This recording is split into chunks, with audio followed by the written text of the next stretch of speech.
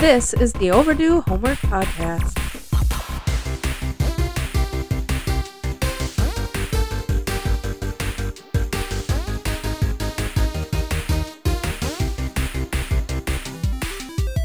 Welcome to the show. That's Trav. I'm Drew. And I'm Trav. This is the Overdue Homework Podcast. As always, we are here to talk about 80s and 90s media.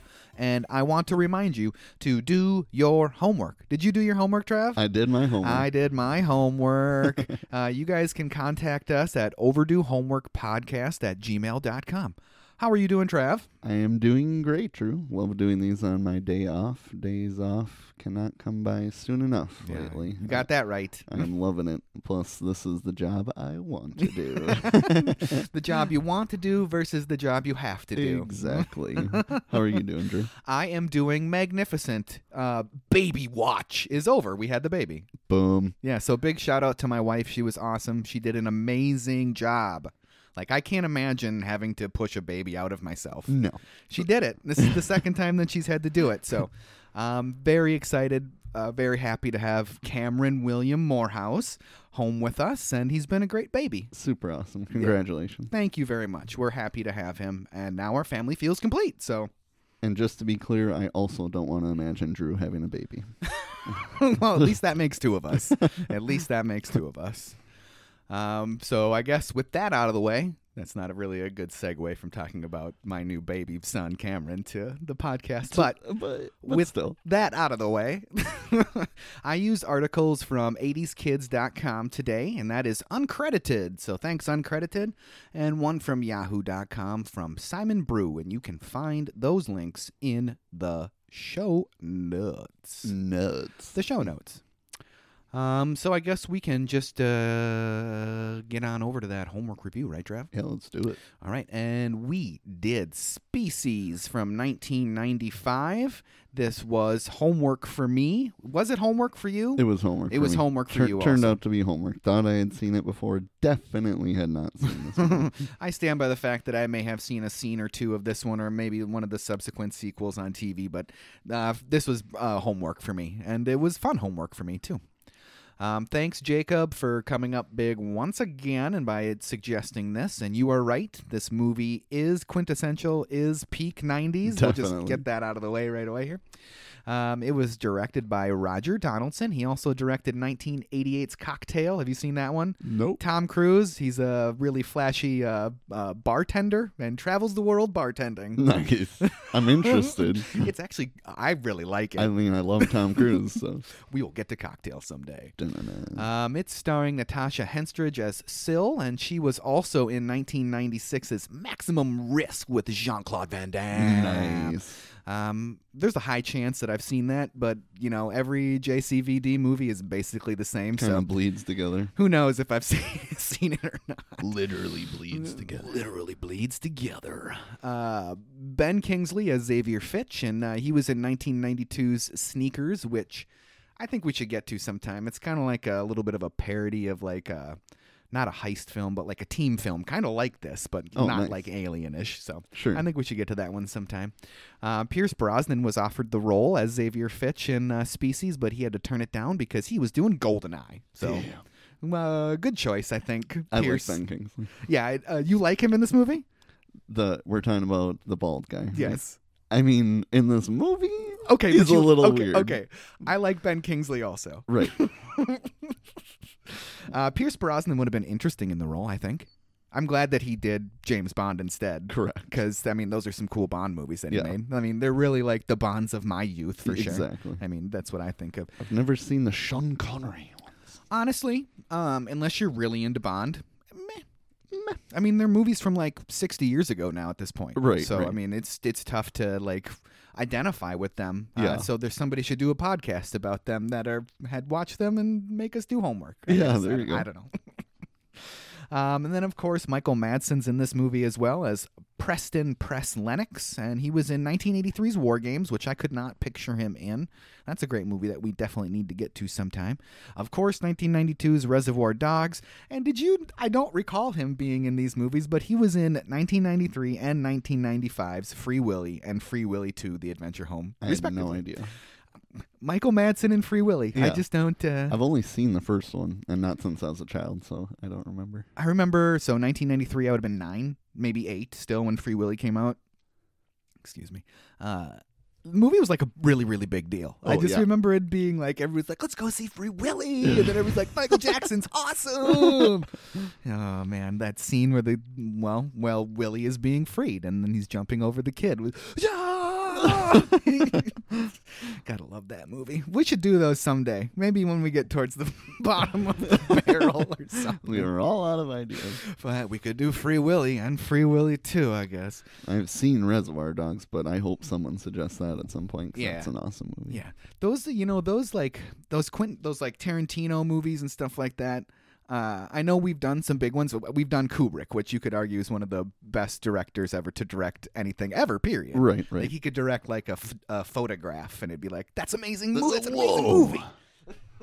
Come see Photograph. So I'm always like, I don't want to like screw this up, you know? What I mean? Yeah. But, yeah. So we'll get to that stuff for sure at some point. Alfred Molina as Dr. Stephen Arden, and he started his film career in 1981's Raiders of the Lost Ark, which you have not seen, so we will do that someday for sure. And Forrest Whitaker as Dan Smithson, and he was in 1988's Bloodsport. And he's the empath? Yes. Okay, that's what I thought. I enjoy me some Forrest Whitaker. He's a God. great 90s actor. He's probably my favorite part of this movie. He's like, spoiler alert, he's like the only one that gives a decent performance. That's true. And then we got Marge Helgenberger as Dr. Laura Baker. She was great, actually. Mm-hmm. Yeah, she was, we'll get to it. And then don't forget about H.R. Geiger. He's the one that created Sill's design, and he worked on Alien and its sequels. And then he also worked on David Lynch's Dune, which would be a fun one to do because people hate that movie. People think it's terrible. Didn't they spend like a lot of money and make no money or something on that? Yeah, it was a flop beyond flops. Sure. Yeah. So personally, I don't know if because I'm such a Lynchian type of guy that I think the movie's pretty good or what, but I like it. But sure. A lot of people do not like that movie at all. Geiger also worked on Batman Forever. That was the Val Kilmer one for those of you that haven't listened to that episode. So go listen to that episode if you haven't listened to that one. Just do it. Just do it. With an unused Batmobile design. Go look at that thing, please. It's pretty cool. People call it the Xenomorph Mobile. So, I mean, it makes sense. The link is in the show notes for that. Go check it out. It would have given Val Kilmer's Batman some serious street cred. Serious street cred. I'm pretty sure it has like multiple cannons on it, doesn't it? Definitely. Geiger has also worked with many musical acts, designing music video and stage pieces and stuff. So his work is out there all over the place, including a line of guitars from the brand Ibanez. I cannot say that. It's just like Carmen's last name. Yeah. So that's a brand of guitar, Ibanez. I looked it up, and so he's done a line of guitars, and they look crazy. So go look them up if you want to check those out. Nice. Geiger did stay in Switzerland to take care of his dying mother instead of flying to Los Angeles while this movie was being made, so he was not there to accompany the production. He built some puppets in his own studio and faxed sketches and airbrushed paintings and stuff over. So practical models were made by Steven Johnson in his XVX company. He worked with Geiger on designs for Poltergeist 2, The Other Side. Have you seen any of the Poltergeist movies? I don't think so. The first one's pretty cool. It's a fun movie. That would be fun to do, I think, for this podcast. Nice. A lot of more stages of Sill's transformation were actually designed. So how we basically only see her from like a 12-year-old and then she's an adult woman. There were more stages that were designed, apparently, not used. Sill's alien form, her final transformation, had both full-body animatronics and replaceable arms, heads, and torsos, and there was also a bodysuit that was used for an actress. 50 shots of computer-generated imagery were used. which included some of the earliest forms of motion capture effects. So that's interesting. They're really kind of at the cutting edge of technology. Yeah. And you can kind of see it in this movie. And I had watched a little bit of kind of like a behind-the-scenes thing, and one of the people being interviewed, I can't remember his name now off the top of my head, made an interesting point that in 1995, this movie really straddled that like practical versus CGI effects, from going from only practical use to mostly computer use. Right. So and you can kind of see that in the way the movie, it does a little bit of both, 6 of one, half a dozen of the other. Yeah. It's an interesting, it's interesting that this movie kind of falls in that spot. Mm-hmm. But like I said, 50 shots of computer-generated imagery were used, including some of the earliest forms of motion capture, a 2-foot-high electric puppet that had sensors translating its movements to a digital model. So that's what they kind of use for that's crazy. Yeah. All 50 shots were achieved in one day that they needed for the motion capture, and then 3 weeks with practical effects is what they had to do. So I mean, you can already see the time saving, like the dollar signs. Like we did 50 shots in a matter of a day, and it's going to take 3 weeks to finish the rest of this. Right. It seems obvious to move to computer generated effects. Ultimately, Geiger was unhappy with some of the elements he found to bear similarity to his other films, like the Alien franchise, especially the ending. Yeah. Geiger considered it derivative of Alien 3 and Terminator 2. Like, I think I even commented in my notes, like, she kind of got T2'd at the end. Yeah. She kind of did get T2'd by the end. So Geiger sent some ideas for the ending. Like, dude, you just are, like, designing stuff, and you're giving us show notes. You're giving us notes on the script. But, I guess he's got some pull, I would assume. And ultimately, the producers agreed, though, so it worked. And that's why there was, spoiler alert, that's why her head got blown off at the end. You should have watched it, though. So, I mean, spoiler. Yeah. Shouldn't be a spoiler Shouldn't be a spoiler alert. So that's some cool stuff to have learned about Syl and her transformation. Knowing that stuff, when you go back and watch this movie again after this podcast, because, spoiler alert again, it was a pretty good movie. Yeah. You can kind of view it in a little bit of a different light. Do you think we should move over to the breakdown now, Trav? Let's break it down. Let's break it down. So the idea for Species originated in 1987 when screenwriter Dennis Feldman wrote the first draft and he titled it The Message. So referring to like the message that they get from the aliens. Right. Kind of a little on the nose, but still works. Yeah. I guess Species is a little bit on the nose too. Yeah. The message script originally failed to attract any interest from studios, so it was reworked, and then it was released 8 years later. And according to the website, there was as many as 8 rewrites done on the script before they got to the final script. So how bad do you think that original script was? Yeah, seriously. Fired. Yikes. Don't want to be the one working on that original script. No. Like, did a monkey type this out or something? Yeah. How is this guy in show business? Like, what the hell? So finally we get to that opening sequence now. So sorry about all that. So the opening sequence now, the shot of the radio telescope makes me think of Chip Douglas, right? Are we going to go surfing on the information superhighway? That's what I thought right away. I'm like, it really reminded me of Cable Guy. So thought we might go take a trip on the information superhighway. Oh, man, there should have been a commercial around that time for that. When was Cable Guy again? Do we remember off the top of 97-ish? Or was that earlier? Man, it might have been 95 also. So literally Chip could have been on that satellite. Chip could have been on that satellite dish. It was some cool visual storytelling, though, right at the beginning. It really made you feel like it was like alien stuff. Everything is coming from space. Yeah, it puts you in the right place mentally. It really does. And it was cool, too, the very opening, like the species, when that title card. That was cool. I loved the green. The green cloud makes you think otherworldly. And, right. It's stuff like that. So it was some cool visual storytelling right at the beginning there. We get that shot of the Arecibo radio telescope. So this thing in real life was damaged in 2017 and has been almost completely destroyed, and they're not going to rebuild it. Nice. So unfortunately for them, it was at one point until 2016 the single largest apertured telescope.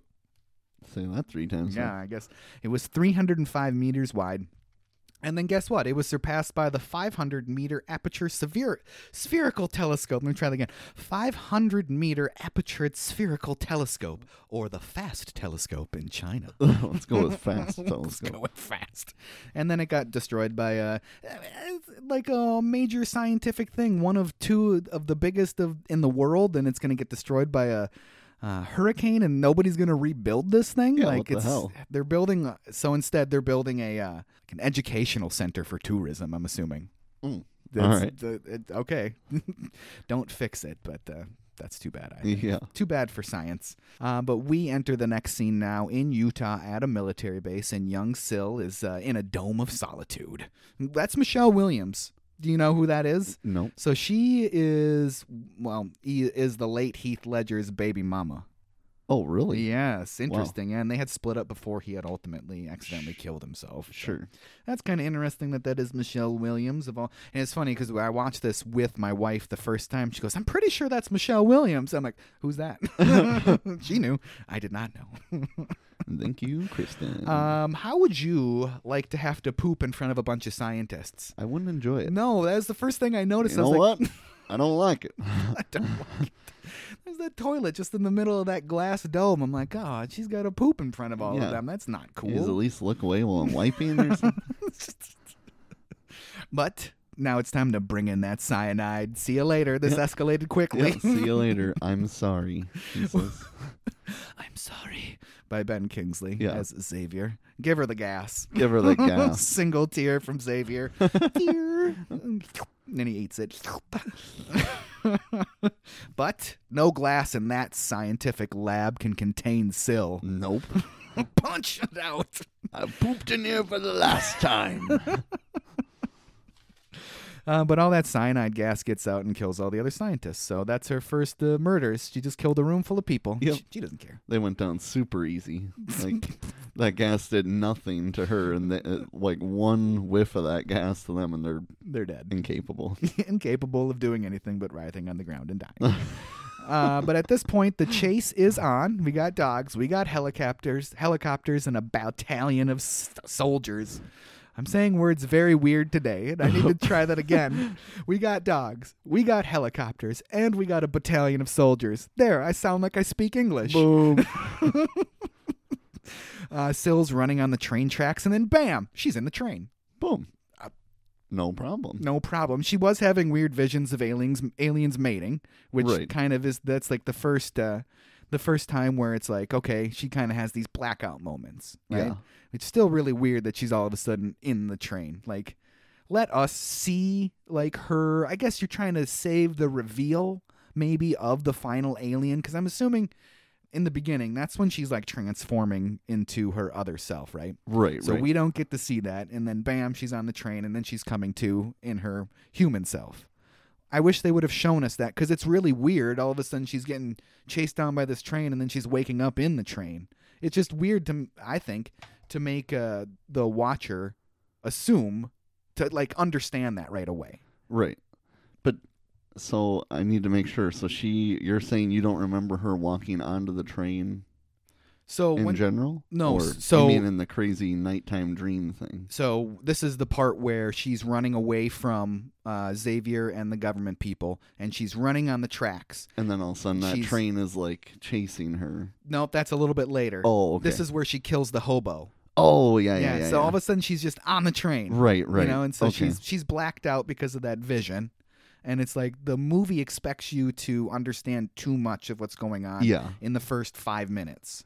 To think, because I just thought, like, the first time I watched it, I was like, what? Yeah. Why is she on the train all of a sudden? Why wouldn't you show me that? Exactly. And now that I've watched the movie 4 times, I understand that she's blacking out, her alien self is taking over, and she's surviving by getting on the train. Right. But there's no way in hell that you would understand that. At all. It's just a weird, like, did they not like the scene, so they just cut it out? And she's on the train? Like, it was just weird to me. I didn't like it. I get it now, but for most people, this is a one-time watch. Right, exactly. You wouldn't get it unless you're able to, like, would you have watched this movie as a one-time watch and then gone back after and thought about, like, so that beginning of the movie when she was all of a sudden on the train, Now that makes sense to me. I don't think you'd reflect on this movie like that. I don't think so. Too much to ask. Way too much to ask. Too much to ask from the audience. Just homework, people. It's just homework.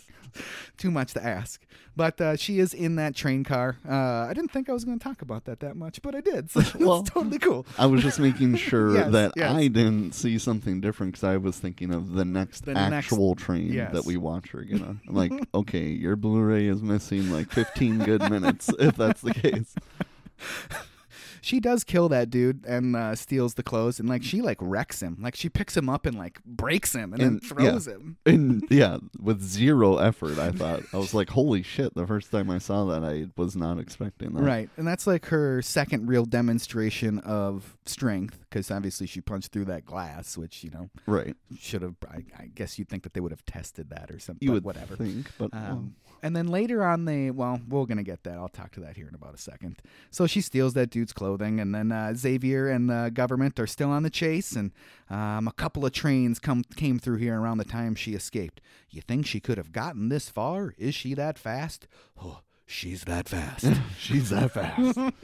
They don't do a very good job of demonstrating how fast she actually is when she's running away from everybody in that opening scene. It just seems like she's just a running kid. Yeah. There should have been something more to demonstrate the fact. Yeah, she was staying ahead of all those people, fairly easily. So, right. But there should have been something to be like, oh, wow, she's really fast. Yeah. But, can tell she's pumped with some sort of super soldier serum or something. Like fast forward the track, something. I don't know. Something. So she still has now arrived at the train depot, illegally riding in a train car, openly not trying to hide at all. Yep. Just right through the thing. You think that somebody hey, what's that girl doing in the train? Yeah. She can't somebody arrest her.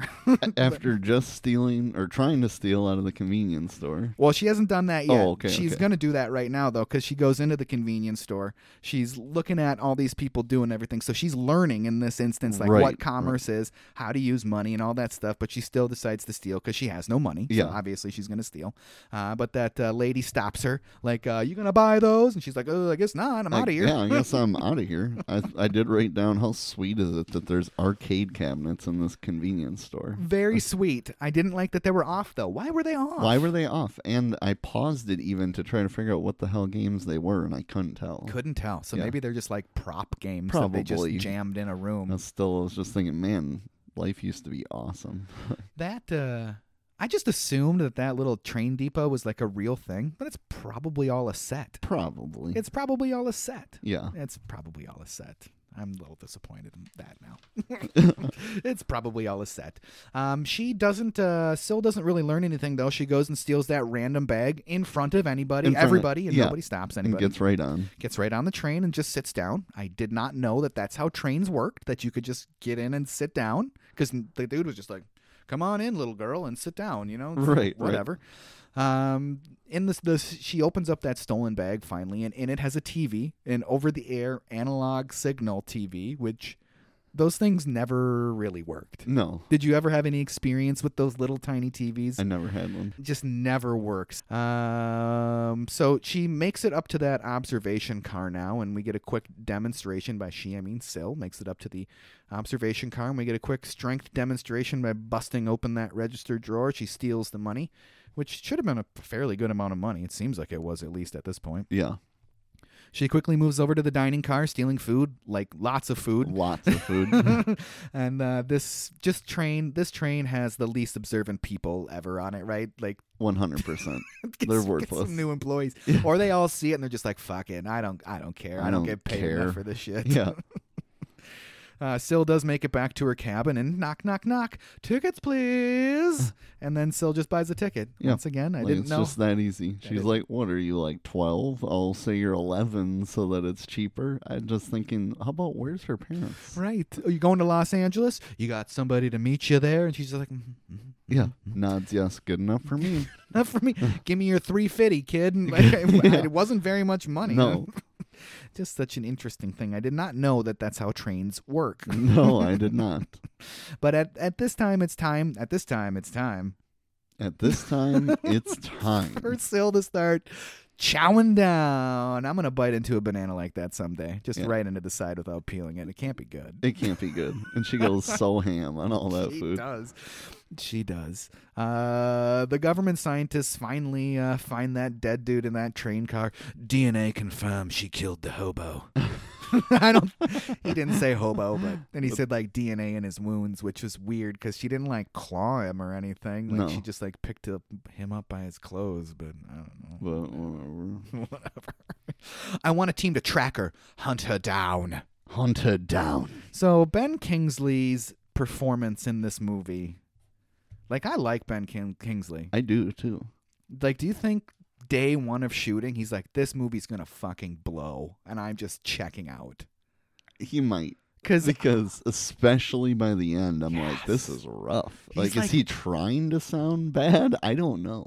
I don't know. At some points, it sounded like he was trying to do a southern accent, and it just wasn't working. And he doesn't keep it up the whole time. Like, man, must have just been a payday for Ben. He's like Malkovich in Rounders with the Russian accent. Like, you are trying way too hard, and it is not working right now. Pay that man. Pay that man his money. It is really bad. That is really, really bad.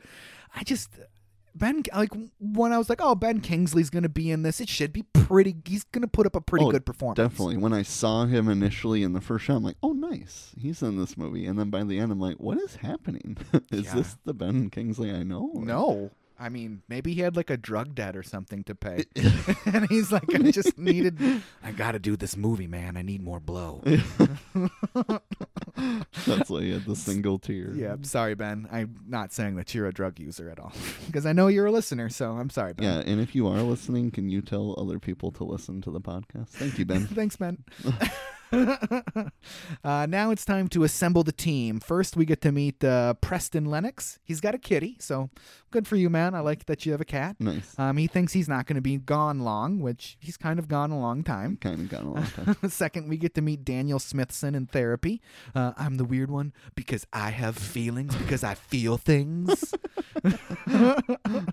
There's someone at the door, and I love how, like, so either his psychiatrist that he is talking to at this point in that room is like so used to him like being a, what does he call himself? An empath. An empath, and being able to predict things that she just has no reaction to it. But he's like right about all these things. He's just like, yeah, I'll tell him to come back. Yeah, it's okay. She is what? Definitely immune to the situation. It's what it really seems like. But he's like, and it's for me, so I gotta go. I know. It's the U.S. government, sir. We need you to come with us. Yeah, I know. I know that. Which is funny, though, because he still plays that role really good. And I still really like Forrest Whitaker in his role. It's a little bit of a goofy role, but he still does it a good job. He does a good job, and he adds a lot of comedic elements to it by saying the obvious in certain situations. He's the obvious teller. Yeah. That's for sure. He's like the when obvious they guy. see, we'll wait till that comes up. We get to meet the two other teammates in the lab. They do not get their own introduction. No. They suck. They suck. No introduction for you. Now we get to go to the little bit of the ghost train sequence right after this, where Syl is sleeping in her cabin and this train is chasing her down. So H.R. Geiger, he's the one that designed that train. He was so committed to this movie that he put his own money into designing that train. It was his idea originally to get that in the movie. So again, he's like, hey, you guys should do this stuff in your movie that I have nothing to do with. But right. Whatever. His original idea was going to be to use CG, but it was going to cost $600,000 just to film that sequence. Holy crap. Yeah, it's a lot of money for just that in this budget of a movie, which it didn't have a gigantic budget by any means.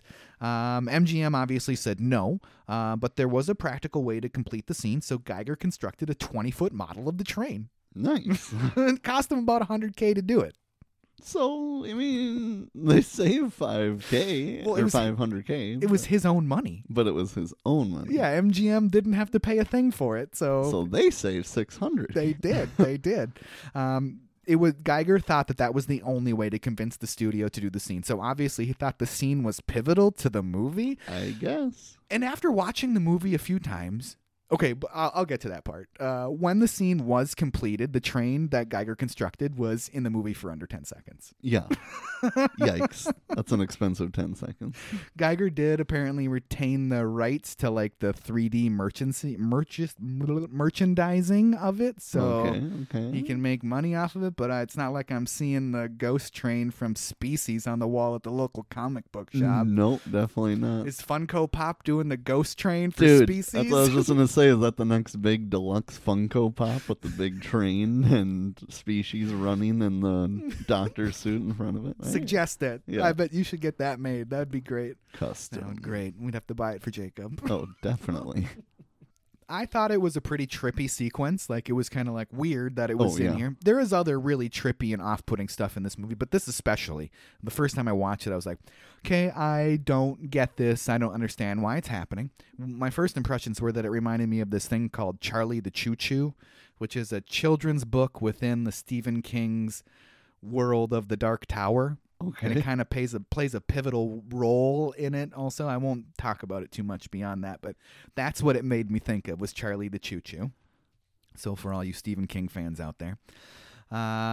So that 10-second scene, this is what I kind of got from it after having watched the movie 4 times. So once again, this is something that you would not necessarily pick up on a first watch through, I don't think. Right. You would think, that's kind of weird. I don't quite understand what's happening, but it looked cool. It was creepy. Yeah. So I think that it represents like Syl. So human form Syl running away from alien form Syl. Yeah. And eventually being overtaken by the alien form. Right. Because when she does wake up, she just starts hammering food. Like, yeah. It's time to transform into her final form. Basically. Is her final form, does she have a power over 9,000? Definitely. Over 9,000? Over 9,000. Your scouter must be broken. That was what I thought of immediately when she transformed, because it reminded me kind of like Cell and like Frieza, just with that body horror weirdness. Kind of look like a bug cocoon. When they call it a cocoon later, I was just like, bug cocoon. Bug cocoon. Bug cocoon. Oh, man. Not to get too off track, but just listen to Silence of the Lambs with Lauren the other day. That's a great episode. I think it was a lot of fun because it was our first explicit. Yeah. Like, we couldn't find it on YouTube, and then I realized, oh, yeah, that's why, because we dropped some F-bombs and stuff on there. Interesting. Those explicit ones aren't on YouTube, are they? Yeah. So I didn't even think of that. And then we obviously just listened to it anyway, but I would die laughing when we were doing Bug Cocoon. and you saying... James Grum in there instead of Gum. Yeah. And then shout out Grum from the Triple Falls podcast. Shout out Grum. But yeah, anyway. Bug Cocoon. Overall, I'm like a really big fan of her transition. I thought it looked really cool. Definitely. And it was like super scary, like horror movie stuff. Body horror is what I already said. It made me think of like The Thing by John Carpenter, just the way it kind of looked. Have you seen The Thing? Mm-mm. See it. It's amazing. Or Videodrome by David Cronenberg. David Cronenberg's really known for that body horror stuff, and that's what this stuff really kind of reminded me of. And then my wife said, it looks like something from the Upside Down, right? Oh, definitely. Right? Look like something definitely from the some Upside Stranger Down. Things. From Stranger Things. I'm like, yeah, it really does look like something from that. So it makes sense that those visual cues from a movie from the 90s would show up. I know Stranger Things is an 80s thing, but yeah. still, those types of visual cues would show up in that stuff as, an homage or an inspiration in Stranger Things. Videodrome would be a really interesting one to do on our podcast, just because it is super duper out there. It's like, super duper out there. But now the group is back in Utah and the gang's all there. Dan is an empath, like we already mentioned. Press is a hitman and is not a fan of Dan. Nope. Does not like Dan. And if Press is there, then the shit has hit the fan, so we know things are getting serious. Yeah, when Dan sees that bug cocoon, he says something ridiculous like, something bad happened here. Those always make me die laughing when he comes in with the obvious, like, okay, I know you're an empath, but we didn't need that one there. We know. We know. Oh man, we meet Stephen Arden, and that's Alfred Molina. He's the cultural professor. He's like the weirdest one of the whole group. Like he's just some professor that like is good at culture. Yeah, he's Doc Ock. Yeah, he is Doc Ock. He is Doc Ock. I enjoy these. Oh, and Laura Baker. Can't forget about Laura Baker. Yep. She's kind of forgettable in the role, which is unfortunate. She kind of feels like the token woman in the group a lot of the times. Yeah. Which is an unfortunate 90s thing to have happen in a lot of movies. But she did fine in the movie. I thought she was great. She also said a lot of very obvious things throughout the whole film. Yeah. I do enjoy team meetup scenes, especially ones like this where it's like kind of standoffish, and everybody's like, we're not going to get along. We're too independent, But then eventually they all work together really nicely. Stinks in here. I'm getting out of here. But back on the train now, and we get the ticket lady, and the ticket lady is done for. Some great horror, legit scary, very creepy, and Syl is finally born on that train. Did she kill the ticket taker just to kill her, or did she kill her to eat her? I think it's just to kill her. I think it was just to kill her. Because she was threatened? Yeah. She was threatened? She kills when she's threatened. So about now that Syl has transformed into her adult form, and it's Natasha Henstridge. I hope I'm saying that right. I feel like that's the only way to say it. I think so. Henstridge. The producer of the movie, Frank Manacusco, said that the former model and first-time actor was only cast in Species because they were looking to save money. Okay. They wanted to instead put funds towards the special effects. Right. Well, they needed to. They needed to for a big time. So, he said, to quote him, he said, we're trying to put as much money as we can below the line and allow the effects and the creature to be the highlight of the film. So, yeah, right. Yeah, I guess she was cheap. Yeah, she was cheap. She was a very unproven actress, and she did some other stuff later on in life, but didn't exactly become a giant star. No. Speaking of the budget, Species was a box office success, making $113 million on a $35 million budget. Industry insiders believe that was in large part due to Natasha Henstridge's topless scenes. Titties. Yeah, titties. The scenes brought a lot of publicity to the film, including in tabloids, newspapers, and gentleman magazines of the time. Yeah. But we're back with the alien extermination team, and we formally meet Xavier Fitch at this point, and he's in charge and fills us in on what the hell is actually going on. In 1974, scientists with SETI sent out a message with instructions on who we are as humans and how to find us. In 1993, Arecibo got a message back. 2 messages, to be exact. One for a clean and infinite energy source, which would have been all over the news because we watch TV a whole bunch in this movie. So obviously the government is holding on to that information. Yep. So that convinced them that the aliens were friendly.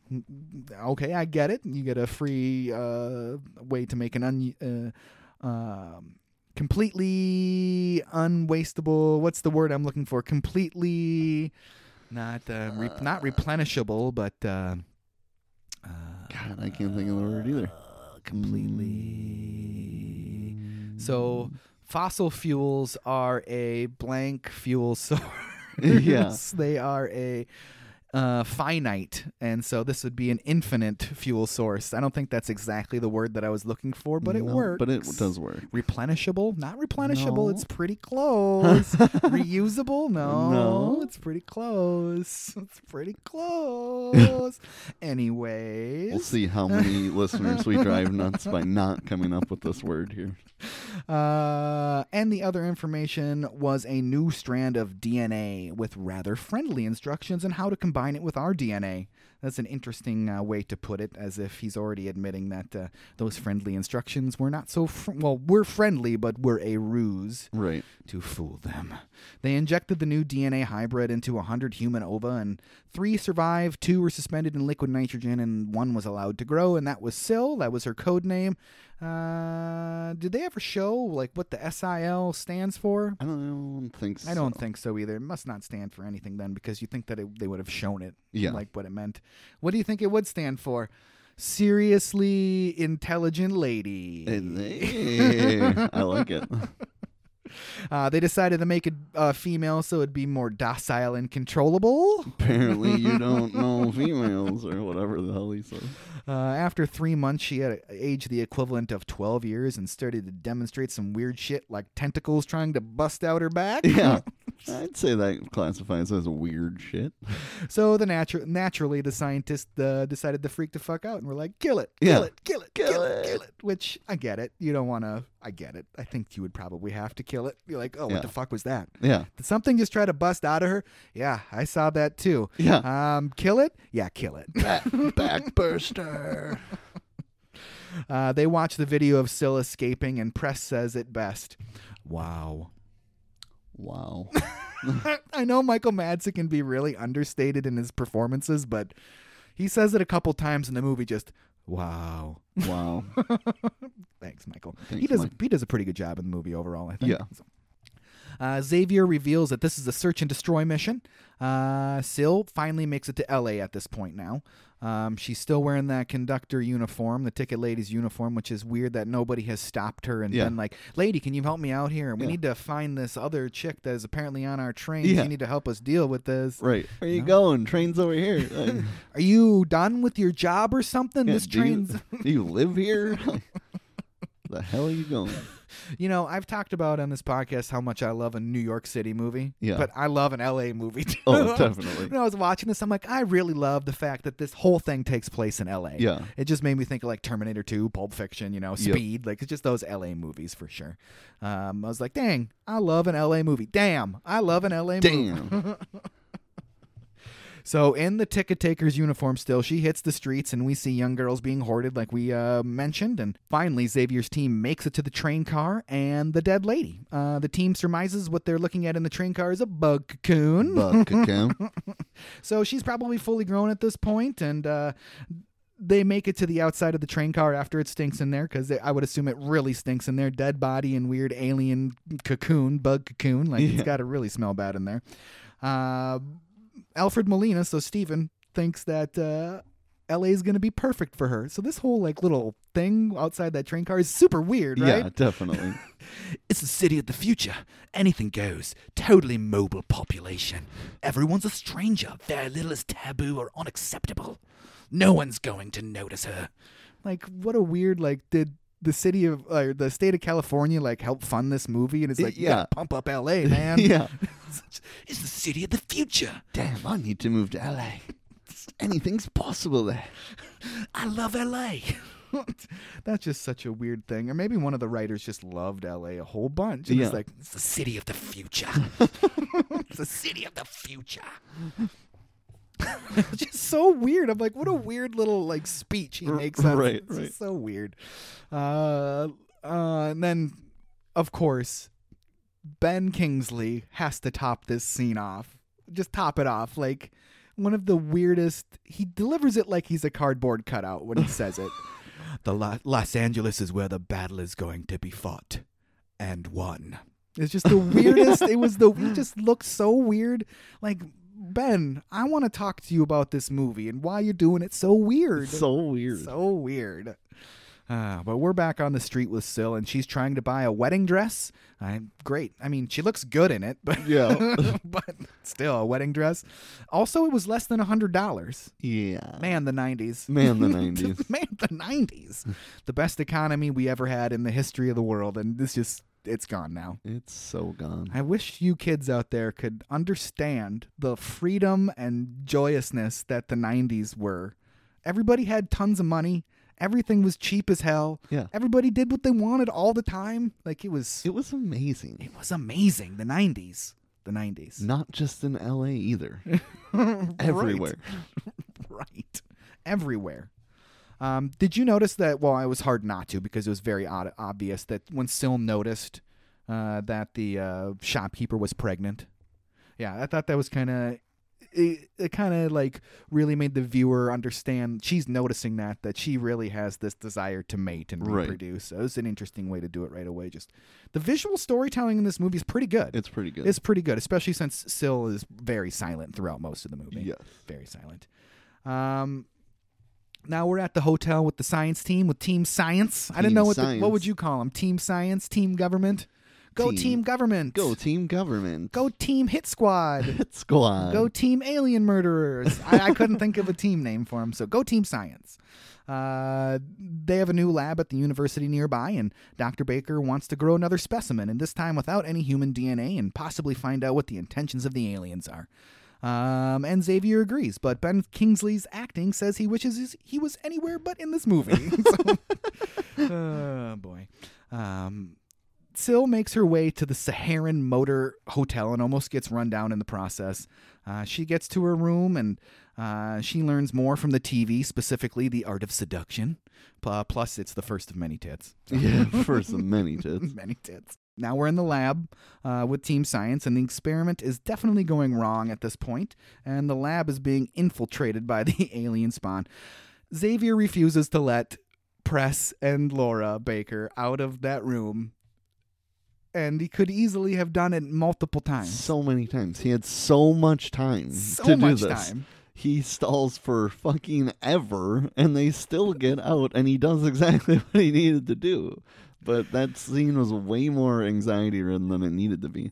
As soon as they dropped that bolt, I'm like, this son of a bitch is not going to let him out. I just knew there's no way they're going to get it back on. And then for them to actually get out, because I suspected them to die the first time watching that, because Ben was being ridiculous. Mm-hmm. Nope, there was plenty of time. They still got out, and we still did what we needed to do. Like, okay. I have to follow protocol. What protocol? What protocol? The protocol for this experiment. Yeah, but you make the protocol, man. You're in charge. You make the protocol. Did you warn anybody about the protocol before you threw them in there? Like, yeah, if you drop a bolt, I'm going to burn you guys alive. Just so you know. Why even have grates with holes that large in that room? Why are you doing it in that room? Why are you doing it in Seriously. You don't have some spare cardboard or something around to throw on the ground? What the hell's the matter with you? Scientists. Team science. Team science. Team not so smart at that point. Team not so smart. Which then, like, did you notice the other lady that was also there that had nothing to do with the team, that was like bossing them around and telling them to do stuff? Like, she was the one that told Press to use the gas line as a flamethrower. Oh, she's shit. like, use the gas line for a flamethrower, and he's like, oh, that's a great idea. That's a great idea. Hell yeah. Oh boy, just come on, dude, just let him the fuck out. Let him the fuck out. And we got a classic, It's Not Dead Yet, and I love those little jump scares. It's just, you knew it wasn't dead. Right. It's like, I think it's dead. No, dude, it's not dead. It's not dead. It's not dead. That ain't dead, dude. Now it's spreading. It's not dead. It's spreading faster than ever. It's growing larger and stronger. Larger and stronger. Oh man, that is exactly what I thought of. I did not, but I will now. Every time I watch this movie, because I'm gonna watch this movie again. Obviously.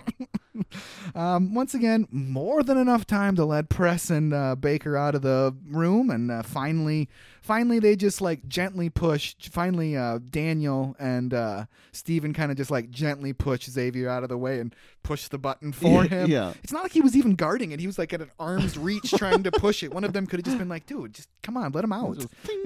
Just bing, let him out. And then they burn the room down, so cue alien screaming. Yeah. Because that's what you get every time with the fire. Obviously. Cue alien screaming. We're back with Syl getting ready to go on a hunt for a mate. Sex appeal plays a big role in this movie. Like, that's kind of what it's all about. Pretty much. Sex appeal and a sexy lady. And get some more tits. Where's a good place to find a man? The hotel dude gets a credit card from Syl and recommends the club down the street. But he's got to be thinking in his head, for you, anywhere. Yeah. Like wherever you want to go. Exactly. Why didn't he hit on her? Just don't knock on doors, because that's not normal. But other than that, anywhere you go. Yeah, just go walk down the street. You will find somebody to have sex with. Exactly.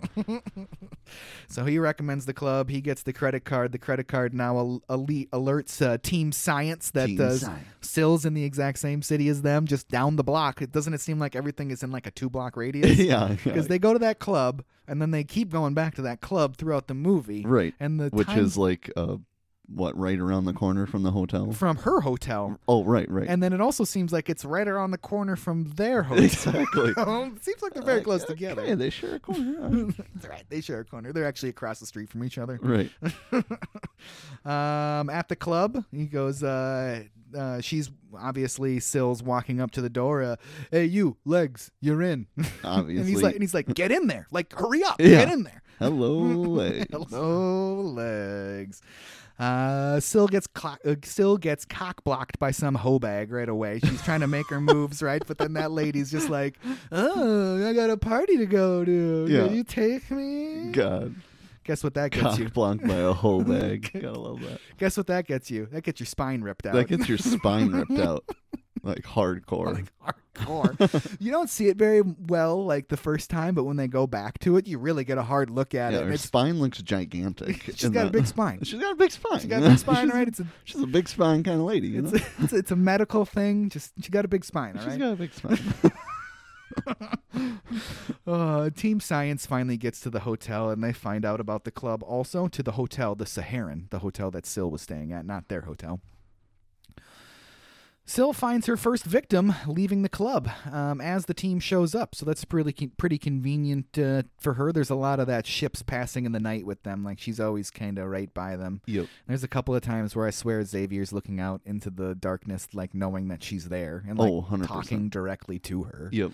That's the way it feels, at least. Because she's reading his lips. Right. I mean, she is right there, and he looks like he's staring directly at her, Right. but somehow doesn't see the smoking blonde and the only car that has the headlights that shining. has headlights shining. Yeah. Like, nope, must not be her. Must not be her. That's just, it was, okay, moving on. Moving on. So Sill is gone, and the dirtbag that she's with is like, there's some kind of action going on in this part of L.A. This guy is a dirtbag. He is a dirtbag. Team Science does get tipped off from the bouncer about Ronnie, who was likely to have left with Sill, and so now we're back at Ronnie's house, which Ronnie must be loaded because that house is extravagant. Yeah. Ronnie takes a shower, and Sill takes her top off, so more tease. More tease. Sill does get cold feet on the sex, though, and Ronnie is a dirtbag and probably would have raped her if she hadn't seemingly gave in, right? Seemingly that's what was going to happen. That was going to happen. And how do you line up your house to snap your fingers and the lights turn on, and then the second snap doesn't turn them back off? It turns music on. So does the third one turn all of it back off? Or I'm confused by what the snap... How do you... No. One snap for lights. Another snap for music. Third snap flushes the toilet. Third snap flushes the toilet. Fourth snap locks your doors. Nice. Okay, so we're not even to the fifth snap Not yet yet, until not we yet. shut everything off. Okay. Yep, okay. He gets a tongue jab through the back of his head, though. That was very alien. That was very alien. Very, very alien. But it's very satisfying because he's a douchebag. Because he like is a you said. douchebag. He was going to rape her. He was going to rape her. I mean- You know what we came here for. Sex, whether you like it or Whether not. you like it or not. Yeah, that's better. You better say Yeah, okay. that's better. Jesus, that stuff is... Ugh. Some of that is like the hardest stuff to like even watch in this movie. Is Yeah. like watching that stuff because it's just like... Ugh. Yeah. What a douchebag. What a douchebag. She does kill when she feels threatened or when he's a diabetic. It'd be funny, though, if she just started going around killing diabetics. Like, Yeah. she's just kind of confused about, like, what's going on. Yeah. She's like, I gotta kill these diabetics. You're not worthy. You're not worthy. Oh, boy. Team Science finds Ronnie's house and Sill's bloody shower. That's pretty intense with all that blood coming out of her mouth and Yeah. stuff. I like that. It's another instance of some real horror movie stuff, which Definitely. really sprinkled in there, and I enjoy that. It's not a straight horror flick, but it's definitely scary at some points. Mhm. This scene overall is legitly suspenseful because that shower is running while Press is climbing up the back stoop or the back deck to get into the house. Yeah. Sill does escape. I wish we could have seen maybe her escaping in some way, like out a window, sneaking out quickly around the Something. corner, just like whatever. I think that would have been good. She is nude, so I guess that's a plus if you're into that. Which, you know, I'm kind of into that. Titties. Team Science hashes it out at Ronnie's house, and we get the rest of what could have been her motives for what she's doing. Number one is obviously to mate. Her and Ronnie mating was unsuccessful. She's frustrated. Who isn't? Who isn't? Who isn't frustrated? You know what I mean? You know what I mean? Excuse me. We're back at the Saharan Hotel at Sill's room now with Team Science. And they get some clues, and we get Xavier asking Laura, what is that? It's menstrual blood. If she's menstruating, she's definitely capable of reproduction. Yes, I know. Come on, Ben. Yes, I know. He sounds super annoyed with her at that point. Yeah. Now we get to see Sill's dream. So this stuff's just kind of bouncing around in this movie. We're just getting little bits of pieces and everything, trying to get the story to come together here a little bit. The oddly terrifying alien mating, like she gets that. She gets that alien wiener right in her chest, right in that chest, right in the chest. Yikes! Seems very xenomorphish. Seems very alien, right? Oh, yeah. It just, I mean, H.R. Geiger has shown like I like to make stuff that looks like the movie Alien. You know, that's kind of his style. It seems like for being kind of concerned about this movie being derivative of some of the other work that he's done. It's still like, I don't know, dude. It still looks like Alien. Still looking a lot like Alien. Still looking a lot like Alien. It was a stunt woman named Dana He. She was an Olympic gold medalist in Taekwondo. So that's who this woman is in the tank when they do those flashbacks. Yeah. She was hired to be the stunt performer as the human Sill. She was primarily used in the water featuring sequence. So that's like, how would you like to be the stunt lady? You're gonna put on this suit, you're gonna do all these stunts, and then you're in like little tiny flashes of the movie, and that's it. You know, like you put all this work into doing all these other stunts. No one knows it's you. No one knows it's you. I guess I hope the paycheck was good, and I didn't look into her any more than that, so I don't know if she even made any more movies or even continued to do this, or if she became like world champion Taekwondo lady and retired on her pile of gold from being a world champion Taekwondo person. Was she in a JCVD movie? We don't know. We don't know. Could have been. She could have been. Look it up. But these like sequences that we keep seeing with her mating with maybe not her necessarily. I don't know if it's supposed to actually represent her, if she's viewing this in the third person, or if she's viewing it from her first person, but we get it presented as a third, whatever. It's supposed to be her, I'm pretty sure. This like speaks to her hidden desires and instincts, right? Like that's what it is speaking to, and it's trying to show us that. She wakes up the next morning at the beach in the car, and you know, that seems pretty normal to just wake up in a car at the beach in LA with the top down. Not like she probably would have been robbed or kidnapped or anything in the night, so that's okay. She probably would have killed him anyways, though. Yeah, that's true. The car does run out of gas shortly after that, and Sill is forced to hoof it. And now, because she is so distractingly beautiful, she causes a car accident, and then she gets run down. Yeah. Ouch. The skateboarder looked to be about 45 years old. Like, did you notice that? He looked like an old Way dude. too old to be skateboarding. When she gets hit by the car, you don't actually see the impact being made. It flashes away to her flying into the bus shelter, or whatever you want to call it. I would have really liked to have seen the original footage of what that car's hitting, because if you watch that scene, when it cuts away or when it cuts to the car hitting whatever it is, you can see two little black objects sticking down at the very top of the scene. Okay. And I feel like that's like the dummy that it hits feet. So instead of flying backwards when they smash this dummy, it just probably went flying straight up and over the car. So I wish I could have seen that, because they're probably like, fuck, we do not have enough money to do this scene again. Just cut it. We'll do it in editing. Yeah, we'll do it in editing. Just cut it. Just pan to her hitting the bus fucking thing. God damn it. Fuck. So, I don't know. I slowed it down because I'm like, I want to see what this thing hit. You never do actually see. So I want to see that extended footage, because it would be hilarious. And then I also love, after the dude that hits Sill, like, he looks back out of his car and just goes, shit. Peels out. Peels the fuck out of it. Shit. Enter 1995 California hunk, right? Boom. He calls 911 on the car phone. Did you ever know anybody that had a car phone? Or how about one of those bag phones? No. Okay. So my parents, like, when cell phones were kind of first becoming a thing, and we used to make those trips to Fargo all the time, probably in like 1996, maybe 1997, they got like one of the kind of first-ish cell phones that was like in a bag. Okay. Like you had to, it was this whole big thing. It was the size of like a small briefcase probably. Yeah. And we had that in the car in case of emergencies when traveling to Fargo in the wintertime, so we could call somebody. Right.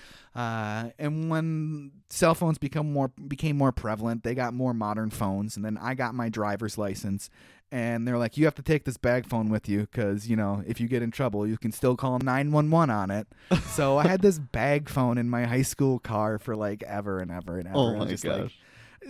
I never used it once. I had no Obviously. idea if it would work at all, even if I plugged it into the cigarette lighter, Right. Yeah, so bag phone. Bag phone. Bag phone. You do hear somebody in the crowd after she gets hit say, somebody call 911, or does anybody have a phone? And Right. it's an interesting thing to hear because everybody's got a phone now. Yeah. That'd be getting recorded, Right, nowadays. yeah. Somebody would have been recording instantly, like right in her face, like zooming in and zooming Right. out with some Catching weird... the license plate on the guy. Shit! Peeling out. Somebody just hit that bitch. The abandoned BMW gets found by the police at this point, and Team Science is reviewing the footage from the hotel. Why does this scene open with Xavier saying the video enhancement isn't all that great? When they're enhancing that video from the hotel, he's just like, the video enhancement isn't all that great. Okay, great. It's just unneeded Thanks, and weird. Xavier. Thanks, guy. She looks about 23. She should be fully developed. Thanks, Dr. Baker. Yeah, she's 23. Her biological clock must be in overdrive. She wants to have a baby. And if Syl has a baby boy, God knows how many females he could impregnate. God knows. Thanks, guys. Like, it'd Appreciate be easier for him. Like, he's going to look like a male model, apparently. Like, it's supposed to be easier for the boy to impregnate a bunch than her. She can get anyone she wants. Yeah, like, exactly. It wouldn't diabetics matter. and all. But Especially if she can be pumping out kids, like, within the day. within the day. Within the day. Like, that was super duper quick. Yeah. We'll get to that a little We'll bit get later. to that. And then Ben Kingsley, another gem right at the end of the scene, because he's just kind of the worst in this movie. They found the murdered guy's BMW. It ran out of gas in Santa Monica. Thanks, Ben. Thanks a lot, Xavier. We're at the hospital now with 90s Hunk, and an interesting statement that even in the 90s about our healthcare system, that they weren't willing to like do anything unless she had insurance. Yep. Like, not even like nothing. He's like, Nothing. fine, here, have my credit card. Does that make things all better? Now you're going to give me information? Sure thing, sir. Right away, sir. Yeah. Thanks for the money, sir. Like, come on. Free Come healthcare. Did you hear about the free lunches for kids in Minnesota? Yeah, every kid in Minnesota can have a free lunch at school now. They passed a bill. That's crazy. That's really, really awesome. That's super awesome. That's super awesome. There's no reason why our kids shouldn't be getting food every day for free. 2 meals, breakfast and lunch, for free nice. every day. There's some kids that's all they eat in the day. Yeah. And if we're feeding our inmate population off of our taxpayer money, I feel like we can feed some kids. I think we can feed some kids. I feel like we can feed some kids. Yeah, I agree. Okay, this is me getting off of soapbox. Moving on. So Syl, we get to witness the accelerated healing that she goes through in the hospital room, and the doctor is just baffled. Jesus Christ, did you just see her shoulder blade? Oh, Jesus Christ. Doctor, there's a child burn victim over here. We need you immediately. Jesus Christ. Jesus Christ. I kind of recognize that guy. Like, he's been in other 90s stuff. Yep. I recognized him for sure. I didn't look him up, but I He's in recognized him for sure. Friends as a doctor once. Oh, interesting. He's probably played a whole lot of doctors, Yeah, like single-scene probably. doctors, right? Team Science now at the BMW, and they hear about the weird stories coming from the hospital down the road, and Laura and Press go to check it out. Some more helpful insight from Daniel. She walked that way. And then everybody looks off into the distance. Yeah. Thanks, Dan. Thanks, Dan. Thanks, Dan. Did we not just establish she most likely walked away because the car ran out of gas? Yeah. Most likely. Yeah. Most likely. Fast forward to later that night, and still in California, Hunk, who we still don't know his name yet, Nope. are getting comfortable with a nice charcuterie board. Ooh, nice. Delicious. I got cheese and fruit. Cheese and fruit, man. Break out your titties. Sometimes it doesn't even feel like I live in L.A. Don't I have so much money? Don't I have so much money? You've never seen a hot tub before? Take out those titties. Check out those titties. Polaroid time, because it's the 90s. Polaroid time. That was one of the weirdest parts of the movie to me. Is that like a normal thing? I don't know. I just met you and picked you up off the street, and now you're at my house after being at the hospital. Let's take a picture. Yeah, I don't feel like that's a normal thing with cell phones even nowadays. Like, No. I just met you. We've talked like 3 words to each other, but I brought out the fruit, so let's remember this forever. Snap. Like, okay. That was interesting, and she was like flabbergasted at what the hell a camera was. Yeah, she flashed away real quick. They don't get a very good picture of her. But Laura and Press are now at the hospital, and they finally get Hunky Dude's name, John F. Kerry. John F. Kerry. Sounds presidential. Definitely. John F. Kerry. That was a very bad Kennedy impression. That's what I was going for. It was not good. I promise I'll never do it again. That's the only info that they really get, which should be enough for them to be able to look him up in any phone book in the nation, because it's the 90s and everybody's name is in the phone book. We also get the first signs of love interest really shared between Laura and Press. Candy. I think that was totally like improvised, right? Because her reaction was very clunky, don't you think? Yeah. She's like, huh? Come on. She just like dives her hand in there real quick. It was just a very clunky reaction from her. This is why we need the videotape, right? Yeah, definitely. She grabs that handful of candy and she smiles, and their love story sucks and is unbelievable. So I hate it. I hate their love story. I think they have zero chemistry together. Zero chemistry. It's a little bit better towards the end, but I just feel like their story just is not good. No. I feel like maybe she or he like did not like them personally, maybe off of camera or something like that. It just sucks. It just didn't work very well for me at all. I did not like it. Press and Laura get Carrie's address and phone number from their computer, because that should have been super easy, barely an inconvenience. Right? Barely an inconvenience. And they're off to save that man's life. Back at Carrie's house, things are getting a bit more sexy. We get some more hoots. More hoots.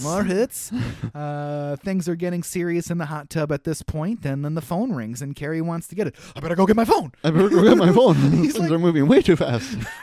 Yeah, it was sort of like an excuse to get out of the hot tub, right? Yeah. Like he's just like, it was no like, oh man, I gotta get the phone. It's like, I gotta get out of here. Which, I mean, it's like in some ways remotely nice to see. Guys not trying to just get right to banging, but in the same breath, I'm very confused, because he was willing to save this smoking hot blonde, give up his credit card. He brings out the cheese and fruit right away. He's got the pool, so he wants to end up in there. He takes a picture to remember this night, and because she's into him, he wants to wait. I guess.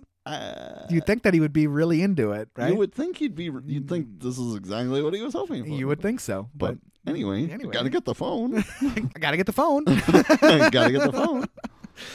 It's Laura on the other end of that phone, and she says that she got his machine, and should I leave a message? Yeah, tell him he's about to copulate with a being from another universe or galaxy or whatever he said. Copulate, huh? Yeah, copulate. Copulate. So does she leave the message?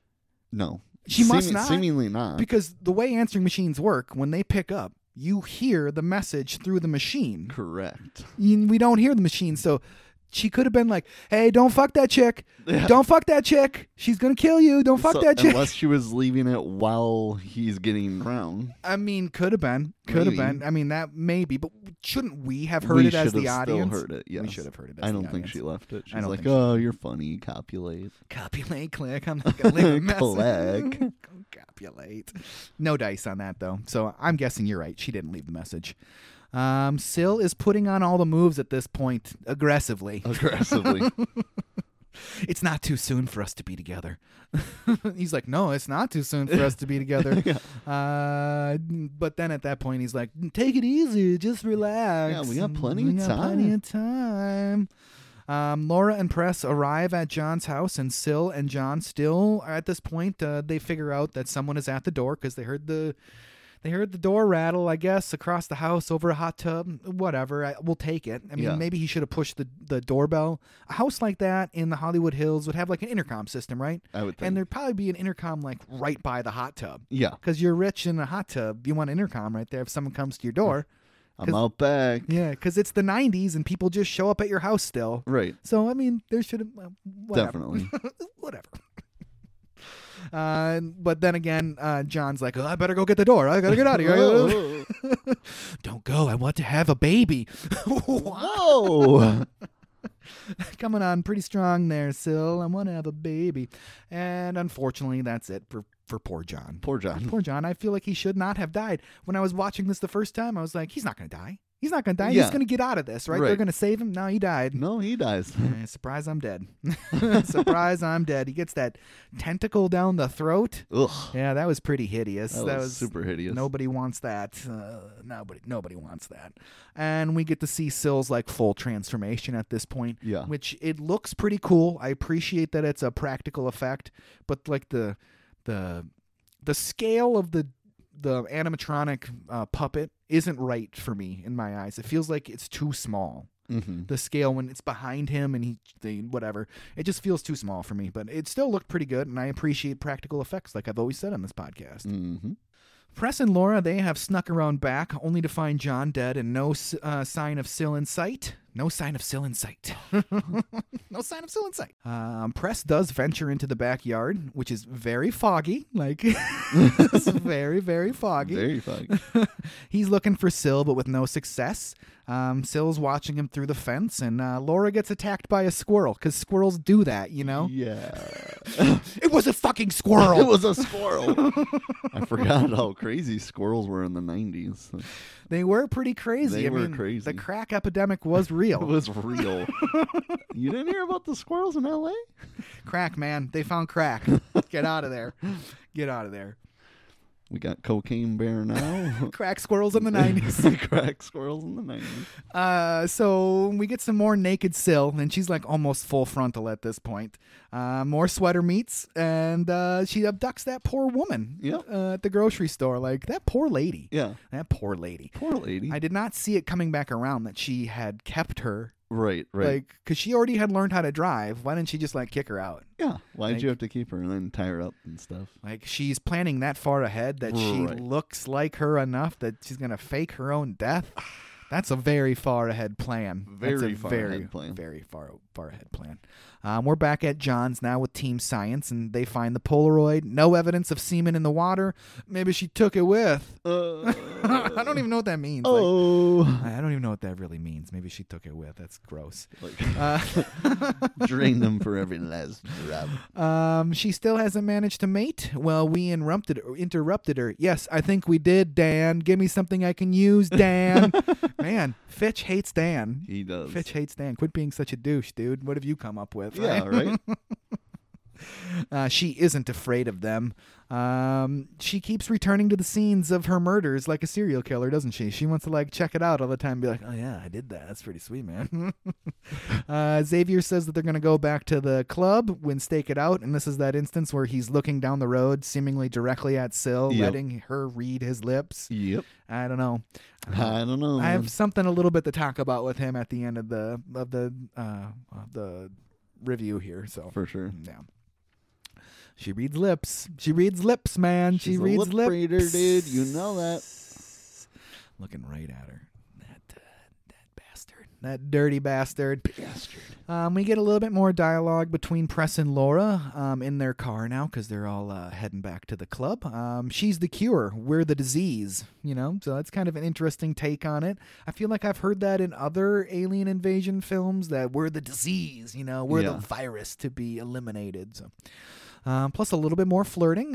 It does not work. No. It does not work for me at all. Syl followed them to the hotel, so none of them have side mirrors or rear view mirrors to see that this car followed them the whole way there. Back at the hotel, Steven, Alfred Molina's character, is looking for a dinner date, specifically with Laura, because he loves Laura, I think. Or he's like, she's the only one in my league. One or the two. Right. No dice. She wants to go back to the room, and Press just kind of walks away smirking at the situation, and he's like, dude, don't even try. I got this on lockdown. I got it on lock. But Dan's like, I'll go have something to eat with you. Thanks, Dan. Thanks, Dan. I didn't want to have any food with you. Yeah. Food was code for sex. Yeah. Food was Duh, code dude. for sex. Aren't you an empath? Aren't you an empath? Don't you know this? Don't you know this? We follow Press now to the elevator, and Syl is following him because she has the hots for Press, which is evident from her waking dream hallucination that she has right outside the elevator, right? Yeah. So right at this point, she has if we're led to believe now after multiple watches that she kind of transforms, maybe she doesn't transform physically into that alien self when she has these things, but maybe more mentally she is. Right. Because, I don't know, it's kind of weird, but she is noodly beckoning Press through the door in her little thing, noodly. 'Cause she's naked. Noodly. He rips off his shirt all sexily. But still ends up waking up at home with the kidnapped lady and from the grocery store. She's seemingly pretty disoriented, so she still is not quite grasping how these things are working yet, I don't think. Right. So how did she get home? I mean, she must have walked, I guess, right? Just another plot hole. We're going to move on from that. At the kidnapped lady's house, this is where we see the most lines for Syl in the whole movie in like a row. So that's kind of interesting that she finally gets to have her voice a little bit, and this is like the last time we hear from her. Yeah, pretty much. So Syl asks the victim if they have any nightmares, and she does. She's having one right now. Yeah. A very bad one. She's living one. Syl finally kind of puts things together, and she realizes that her dreams are revealing who she really is, and not having any other guidance on who she is or what she's supposed to do, she decides that she's just going to follow her gut and like do what these visions are saying, and just start going on a killing spree, I guess, and trying to mate with hot dudes. Yeah, pretty much. And her very, very crazy plan that plays out for the next 15 minutes. Like, yes. It's such a crazy plan. I love how convoluted and weird and just out there it is. It's just like only a dude that was up at 4 o'clock in the morning that's probably had too much coffee, maybe too much cocaine at this point. Yeah.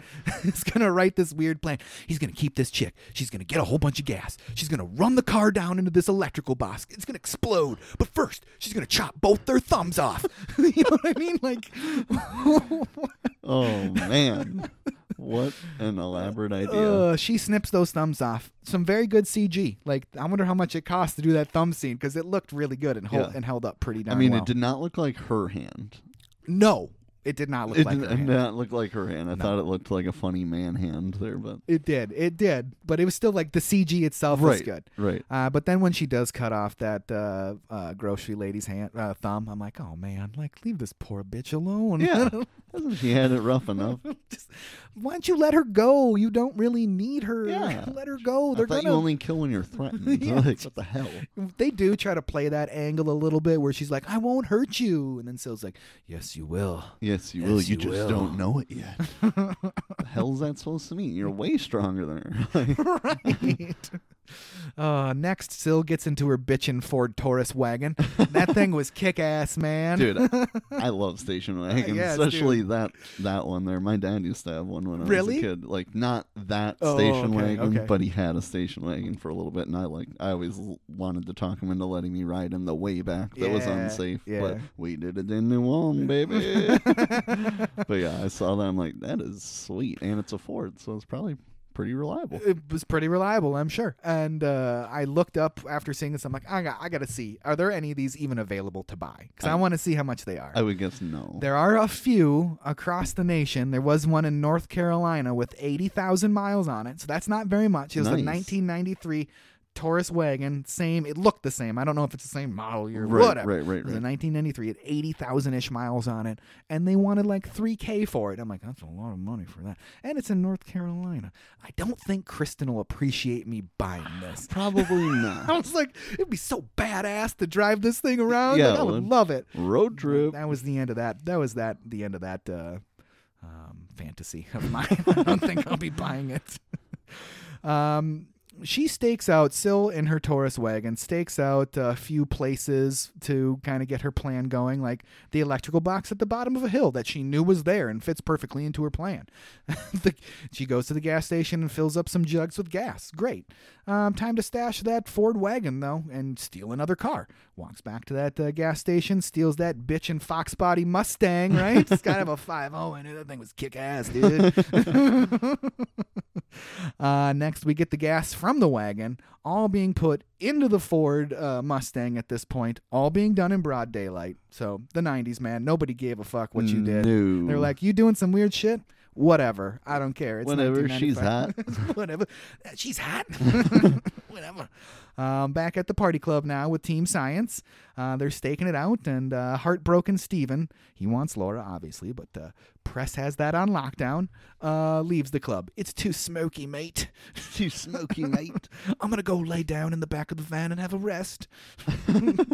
What a British thing to say. We see Dan leave the club, too. He seems to have a sense that Syl is near. Did you like the dumpster scare? Like when no. I mean, it scared me. Oh, I thought it was after the first time watching it where it gave me that jump scare because it's a really cheap scare. I laughed out loud every time at it because it's so weird. Yeah. It's so weird and wacky that's even in the movie. Right. For any reason whatsoever. Yes, you're looking for a reason to distract Dan, right? And make him look away so Syl can sneak up on him, kind of glide up on him. Right. Why can't he just look down the street? Yeah, and then look back and she's there. She's insanely fast. It would make sense, but no. Do they have to have a couple of homeless dudes in a dumpster going, "Get out of here! This is our trash can"? Do you have to have that in this movie? Not one bit. I'm glad it was because it was funny. It's funny. It's very funny on subsequent watches, so it's a good comedic point, and I found myself looking forward to it every time I watched the movie because it was hilarious to me. And like I said, at that point, Syl must have seen that as an opportunity, and she just kind of glides right up onto Dan, and Dan tries to alert the others, but it's a bit too late, and Syl's trap plan, whatever it is, her escape plan, kind of, to fake her death, really starts to get rolling now. She escapes the lot with the tied-up grocery gal in the front seat by just bulldozing her way out, which was exciting and fun, right through that car and through the ticket booth. The government gang is close in pursuit, and we hear Xavier say, "She's headed to the hills. We're going to need the helicopters." Thanks, Xavier. Helicopters are a must for a 90s action movie, right? Obviously. You got to have those helicopters. Gotta have 'em. No helicopters, no 90s action movie. No 90s action. Helicopters. I also really love the car chase. I'm a sucker for car chases. They're always exciting to me. I love the squealing tires. Obviously. This one looked pretty good in the hills of Los Angeles too. Like they look like they were booking and really doing it for real. I appreciate that. It looked really good. You gotta give me a get to the chopper. Get to the chopper. Get to the chopper. Get to the chopper. It's necessary. Syl finally gets to her destination, the hill with the electrical box at the bottom. With that gas sloshing everywhere, Syl gives it the old tuck and roll right out that door, right? I do like how she slowed down and kind of got up to the edge and just went flying down the hill. Once again, great stunt. It looked like they really drove that car down the hill. Yeah. It didn't look like they used the camera angle to make the angle of the hill look more steep or anything like that. Right. It looked like they just sent a dude down the hill in that car. That's pretty cool. I love that stuff. Grocery gal gets absolutely annihilated. Destroyed. In the explosion. When Syl does, let me just step back for a second. When Syl does tuck and roll out of the car, the door just goes flying off of it, right? Yeah. It doesn't just open. No. So is that part of her plan to make it so it's easy for her to get out, or is that a necessity of the stunt?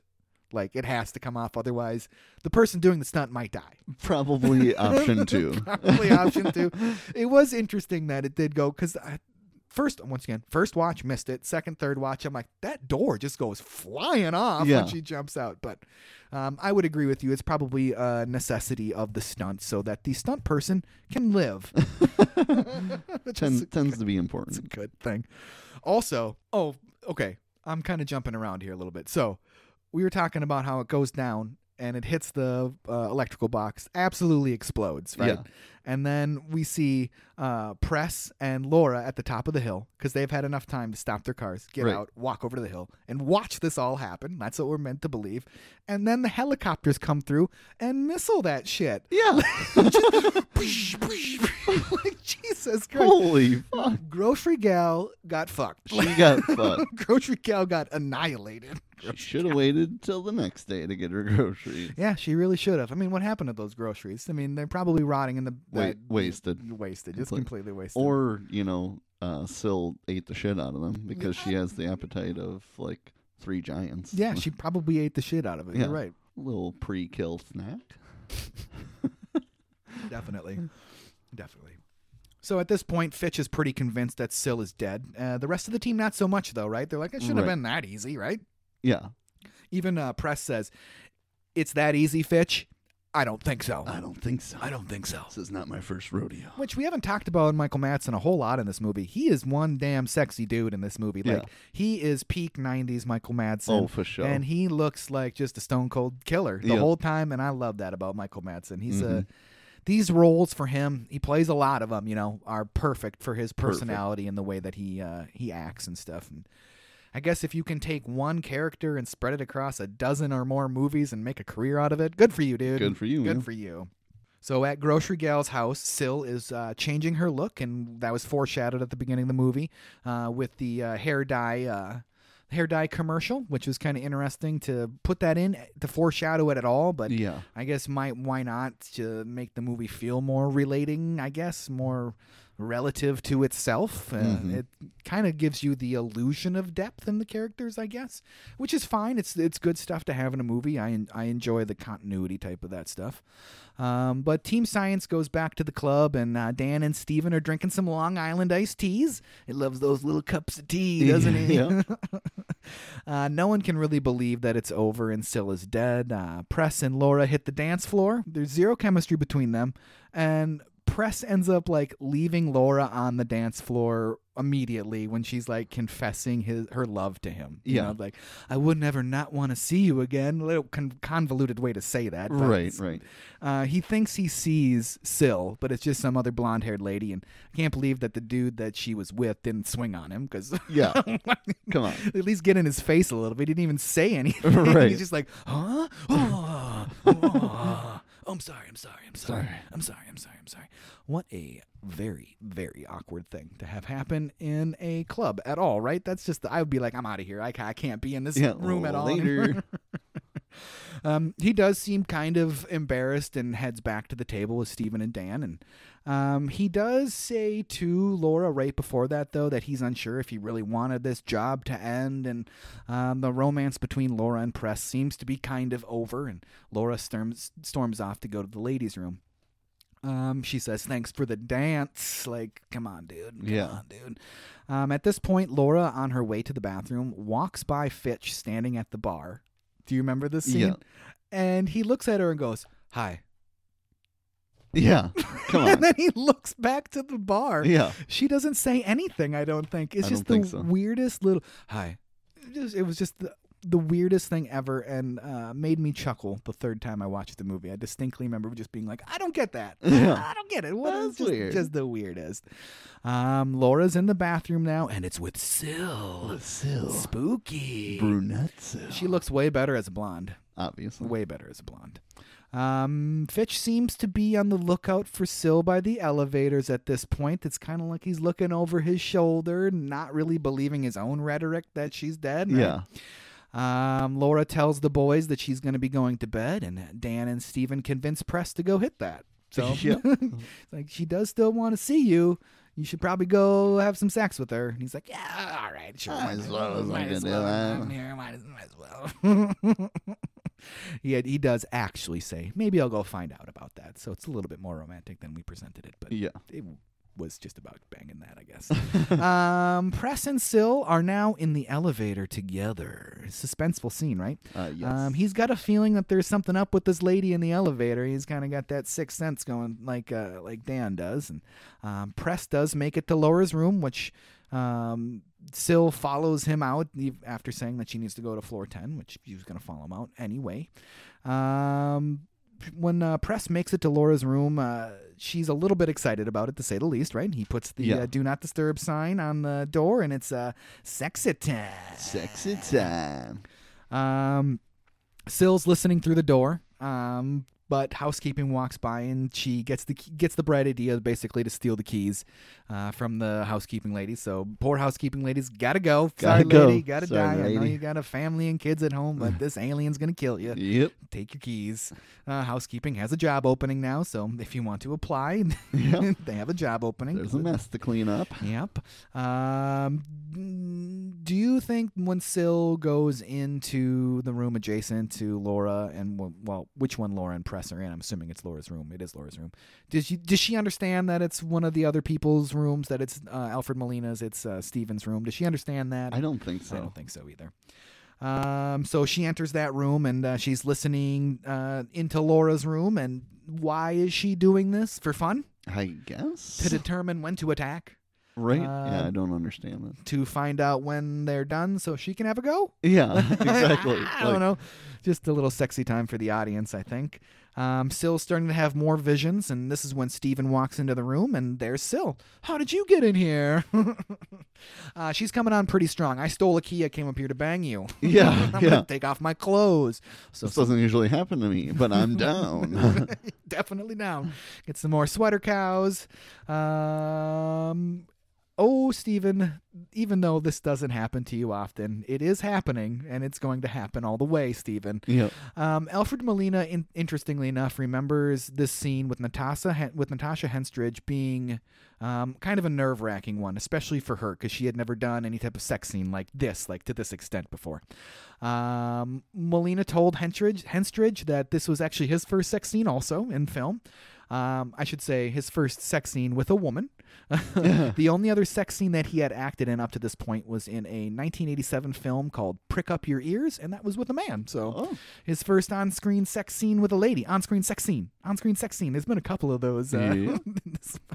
It's a fairly graphic scene. Fairly graphic. You're approaching some Skinamax, some HBO real sex stuff. You know, it's getting there. And it gives us one of the best lines of the whole movie. When they're done, he goes, "Oh, I enjoyed that immensely."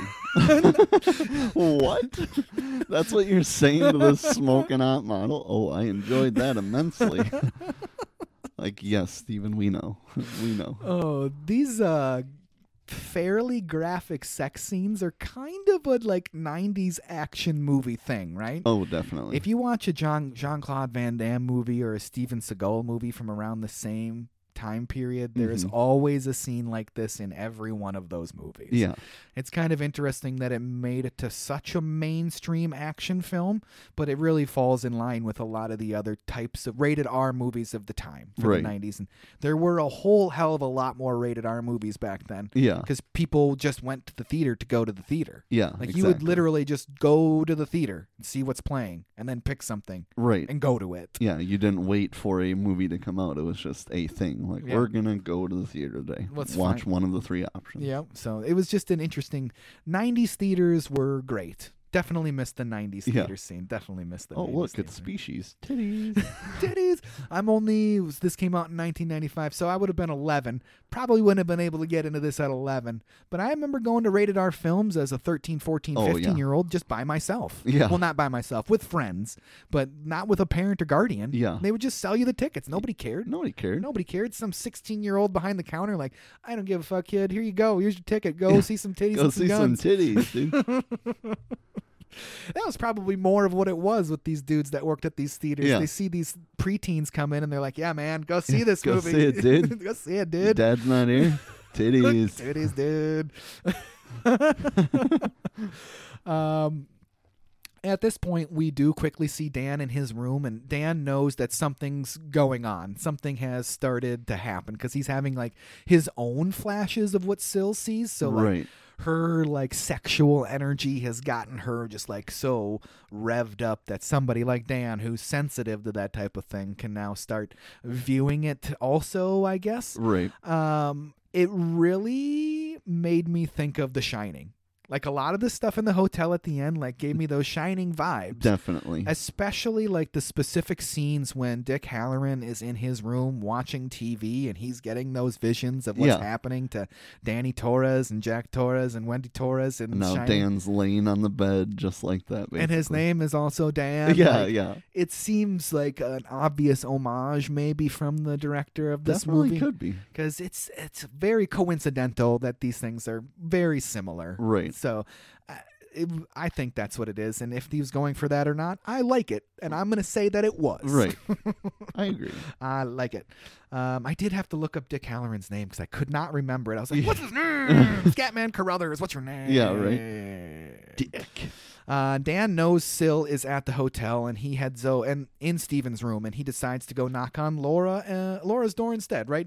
I mean, he was afraid that maybe Syl would kill him instantly, but she kills him anyways. Press, when he does come to the door, is a little bit annoyed at first. I get it. I get it, man. They were just banging, so I mean, Yeah. I get it.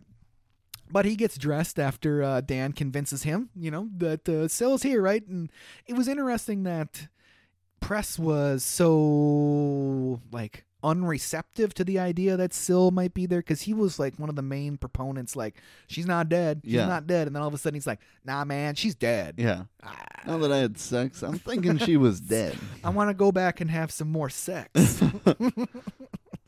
It was just interesting that they went that angle on it, I guess, but whatever. Maybe part of it, too, was that Press doesn't really give too much stock into Dan's quote-unquote powers that he may have. That's true. He seems to have been pretty right about a lot of stuff. Yeah, definitely. Sill and Steven finish the deed, and I'm going to say that so I don't sound like a robot. Back in Steven's room, Sill and Steven, they finish the deed, and Sill can already feel the baby growing inside her. And that's when Steven figures it out that he just banged Sill, right? Yikes. Yikes, oopsie-daisy. Steven gets killed. Bye, Steven. Bye, Steven. Xavier, Dan, Laura, and Press break into Steven's room, but as they're doing that, Sill just busts out that wall. Just bust out. Which was pretty cool. It was pretty cool. It was pretty dang cool. We do see a dead Steven, which, sorry, Steve, that sucks for you, man. That sucks for you. At least he enjoyed his last seconds immensely. Truth. He did say that he enjoyed it immensely, so that's a positive. Way to silver lining to everything, right? Silver lining. And after Sill busts through that wall, Press just like gets down onto one knee and just starts firing his gun, like all over the place in what's presumably a packed hotel. Yeah, just down the hallway. Oh. Bang, bang, bang, bang, bang, bang, bang. Couple casualties. Whoopsie daisies. Dan knows that Sill's headed for the basement, and the group splits up. Sure, I don't know why they need to split up. Just get to the basement as fast as possible. Laura and Press take the elevator. Dan and Fitch take the stairs. They have to stop Sill before she gives birth if Steven really impregnated her. Right. She could lay 1,000 eggs for all we know. Ooh. Ugh, gross. In the parking garage, Sill busted through that steel door, which, that's impressive. Way to go, lady. Press shoots out the back window of the van to get some flamethrowers and, I don't know, some keys? Seems a little risky. Yeah, it seems a little risky, and the fact that, like, Xavier's coming right there. I guess you're in a really big hurry, but I'm sure as soon as Xavier sees that Press is, like, shooting out the back of the van window, he's like, dude, that's a rental. Like, what are you doing? Dude, I have the key right here, you jackass. Come on, dude. Man, I'm not going to get my security deposit back. Yeah. I did not buy the insurance for this thing. I'm never going to recover from this financially. I'm never going to recover from this financially. Oh, man, that is... Have you ever thought about going back and trying to watch Tiger King again? No. Neither have I. But no. People do it. I just That's don't weird. know. I mean, I was pretty enamored by it that first time, but Me I too. have zero desire to rewatch it. I think it's the perfect culmination of everybody being in quarantine at the exact right time. 100%. The exact amount of time that everybody in, so the nation just latched onto it. Definitely. I'm sure I would have watched it either way. It made for some funny memes. It did make for some very funny memes. Some very, very funny memes. So the hunt is really on now, and it's in the bowels below the hotel. She kills if she feels threatened. She kills if she feels threatened. Fitch just keeps repeating that as he's going down. Like, obviously she's feeling threatened right now. Yeah, and she's a little threatened. She's a little threatened. You're probably going to have to defend yourself against an alien. Yeah. The group finds an open sewer cover, and it's obvious that that's where Sill went. So they flamethrower down the hole a little bit just to make sure everything's A-okay. Right. And we finally are going to get to that final confrontation between Team Science and Sill. Where do you think she went, Dan? Dan can't find her. Uh-oh. I think she went that way. You don't fucking know, Dan. We're going this way.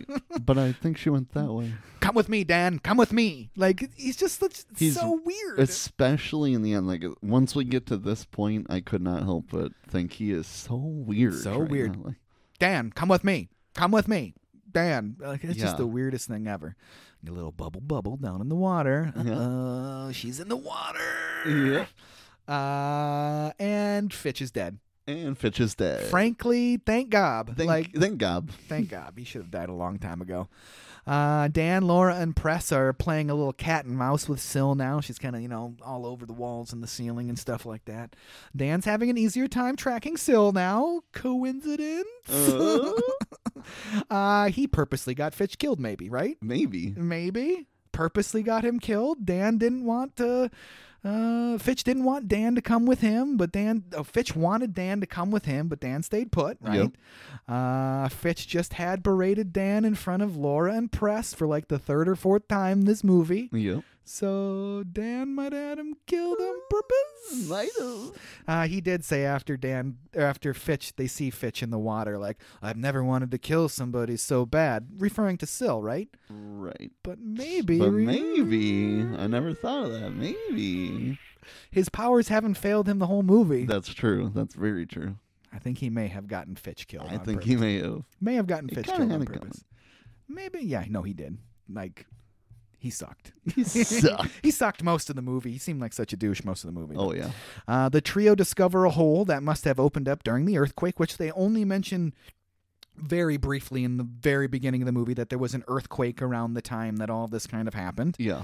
I kind of tried to look to see which earthquake it was, and the only like big one I could think of was the one that was in like 92 that really destroyed a lot of stuff, but this doesn't seem right for the timeline.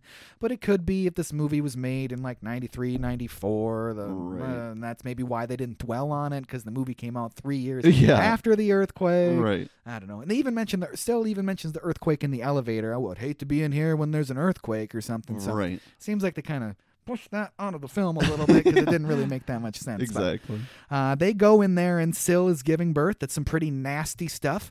I didn't put all of it together that she was birthing this child out of her chest until the last watch through. I'm like, oh, she got banged in the chest and she's birthing that kid out of her chest. Ooh, that is hideous. That is hideous. Some really great practical effects, though. It looks really good. I love practical effects.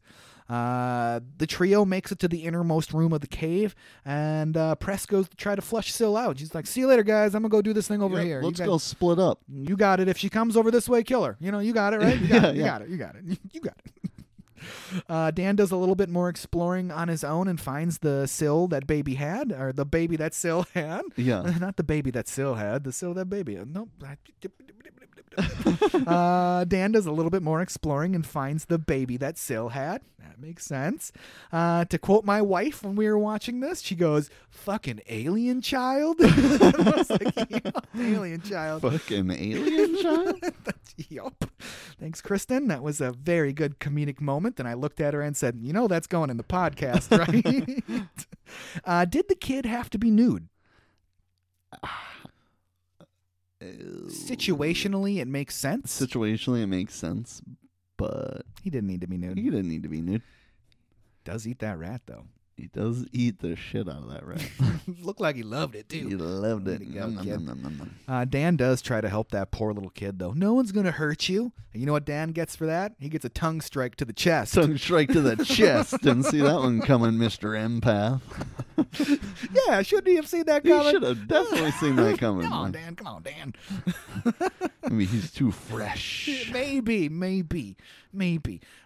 Yeah, maybe that. I'm going to go with that. The kid is not interested in being friends with Dan. Zero interest in a friendship with Daniel.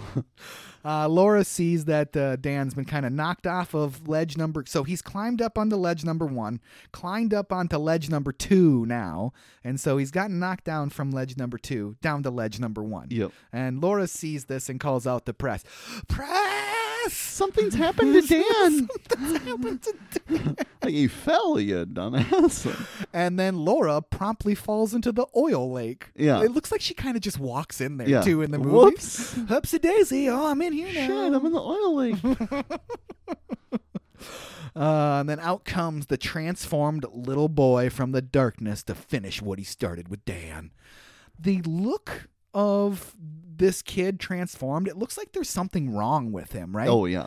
You do see that brief scene where you can tell he's maybe growing really quickly because he's got like one leg that's really long, one arm that's really long. He's getting adult like size. spines or like like dinosaur scales or some shit. And then you can see like his rib cage pulsing, and then it goes to the scene where he's coming out of the darkness like fully transformed. Yeah. But it looks like he's not put together right. Like there's something wrong with him, or a weird merging of the DNA DNA, because now he wouldn't be like half and half human and alien. He'd be more human than alien. Right. The way genetics go, but Yeah. maybe because it's a weird alien DNA strain that those rules don't apply, but to normal genetics. But I don't know. Steven's got some weird genes. Steven's got some weird genes, man. He did look weird. You could see his guts and stuff, which Syl is supposed to be like a clear-skinned over a weird bony exoskeleton. That's what she's supposed to look like. Okay. So it does make sense that you can see through him and see his guts, but he just didn't look quite right. Like either he hadn't transformed all the way or there's something going wrong with him. Who knows? He needed a little more time. He needed a little bit more time, maybe. Syl's offspring does launch himself directly at Dan, and Dan fries that bastard. The boy goes over the edge and into that tarry, oily liquid, burning to death, which is a cool. Like, I love the struggling for the the hand struggling while it's burning to death. No scream. I feel like there should have been some sort of scream. Ignites the goop in the water, the oil in the water, and Dan is now dangling over the second ledge directly over the oil pool at this point. Right. So now he's hanging on for his life. And Dan should apply for American Ninja Warrior because that dude's got some grip strength. 100. He holds on to that shit forever. Like, we're talking scientists and Batman and Robin style or whatever. For real. He was holding so long. And she's like, just keep holding on, Dan. Just 'cause I'm thinking, like, at no point does he say, hurry the fuck up. Like, there should have been a line. My forearms are killing me. There should have been a line like that. He's just no problem. Oh, boy. At this point, Syl is really pissed the fuck off, though. She's all hopping around on the walls and shit and, like, hanging from the ceiling, like, scaring everybody and stuff. Laura's still calling for Press. Yeah. Where the hell are you, Press? Where the fuck did this dude go? Like, this place can't be that big. Yeah. Did he just, like, nope out and is just, like, hanging out back, smoking a cigarette? Smoking a cigarette break. God damn it. I'm not. Oh, God damn Can't it. believe she's still alive. Fucking aliens. Just fucking kill her already. We finally see Press making his way back out, but watch out! Nipple tentacles! Nipple tentacles. That was scary and alarming. It was. And not only are they nipple tentacles, but she lifts him off the ground with them. Yes. He does manage to cut himself free in a shower of alien goo. It's pretty gross. Syl does move in for the kill, though, again, and he just starts shooting her. Like, yep. There should have been a lot more just shooting her, I think, in this whole movie. Just start shooting her. Because it didn't seem to, like... She didn't stop any bullets. Nope. It was right into her gut. That seemed to work pretty well. Just start shooting her, man. Should have done that way sooner. Should have done that way sooner. She falls back into that pool of ooze and kind of gets T2'd, like we talked about earlier. Yep. Laura and Press save Dan from falling into the pool, but not before Syl has to make a final appearance. Yep. Of course she makes a final appearance. I didn't see it coming the first time around. I'm like, oh, she's done for. That's it. She's dead. But no, of course. Of course she does. Obviously. One final attempt to survive / kill somebody because she feels threatened. Once again, Press and Laura also have incredible grip strength. Yes. They hold on to him while Press loads a grenade launcher with one hand. I appreciate the use of a great grenade launcher in the movie. Love it. Yeah. Love it. But the one-handedness just gets to be a bit much for me. A bit much. Press screams, duck, and then he blows her fucking head off. Yeah. Let him go, you motherfucker. Boom. Great head explosion effect. I love that. That was great. Loved it. It was a great effect. And I feel like that was a practical explosion. It looked too good to be 90s CG. And I appreciate that it was Press as the one who finished her off. Yes. And anytime you can use a grenade launcher in a movie, I'm all for it. Yeah. One-handed. Let's do it. Let's do it. It should have been maybe one of those lever action rifles, and he should have spun it around, and like something sick. How you can spin those lever action rifles around and cock them at the same time. He should have done something like that. Yeah. Either that or the grenade launcher, because that's pretty cool. Yeah. I gotta love that. I need more of that in movies. The spinning of the lever action rifle around to cock it. I need more of that in my life. Laura has one of the best lines of the movie after they hoist Dan up. She was half us and half something else. I wonder which half was the predator. Interesting. To which Press replies, the dead half. The dead half. Let's get the hell out of That here. bitch is dead. Like, for real. Some real comedic gems. Yeah. One last lingering stare from Press as they exit the cave system there, and we get a rat tongue kill another rat. Yeah. Like, So that's like the nipple tentacle has formed with one of these rats. So we or see something? we see right before it that they're like dragging it away. Right. So that makes me he think, like eats it and then it mutates him. Mutates him. That's Okay. what I would think. That's yeah. what I would think. I figured it's something like that, or like Majin Buu, like Yeah, yeah. absorbing the rat or Yeah. something. But yeah.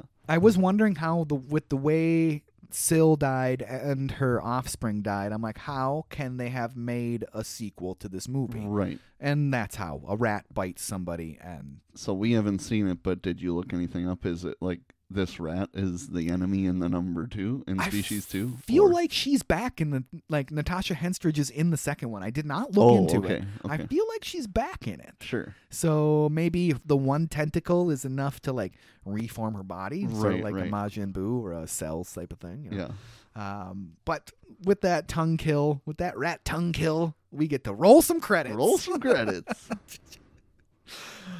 So lastly, before we get to our final opinions, I want to go with a theory here. Not only did Dan purposely kill Fitch, I think Fitch knew Syl wasn't dead from the explosion, and he wanted to see what was going to happen.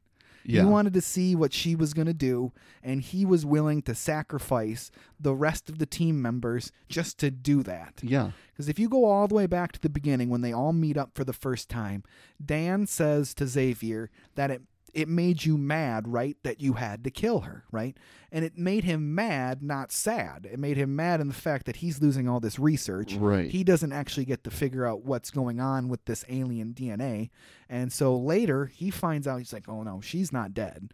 I'm going to take this opportunity to see what she can do. Yeah. And we're going to do whatever we can. And if these people die, I don't care. No, that makes a lot of sense. It kind of makes sense for how weird he was being at the end of the movie. Right, right. How weird he was being in the club, just kind of staring around. How he seemed to knowingly have these ideas that Syl is around still in the hotel. But genuinely never very concerned about it. Right. Like the rest. Like, that makes a lot of sense. So maybe he was even willing to die. Yeah.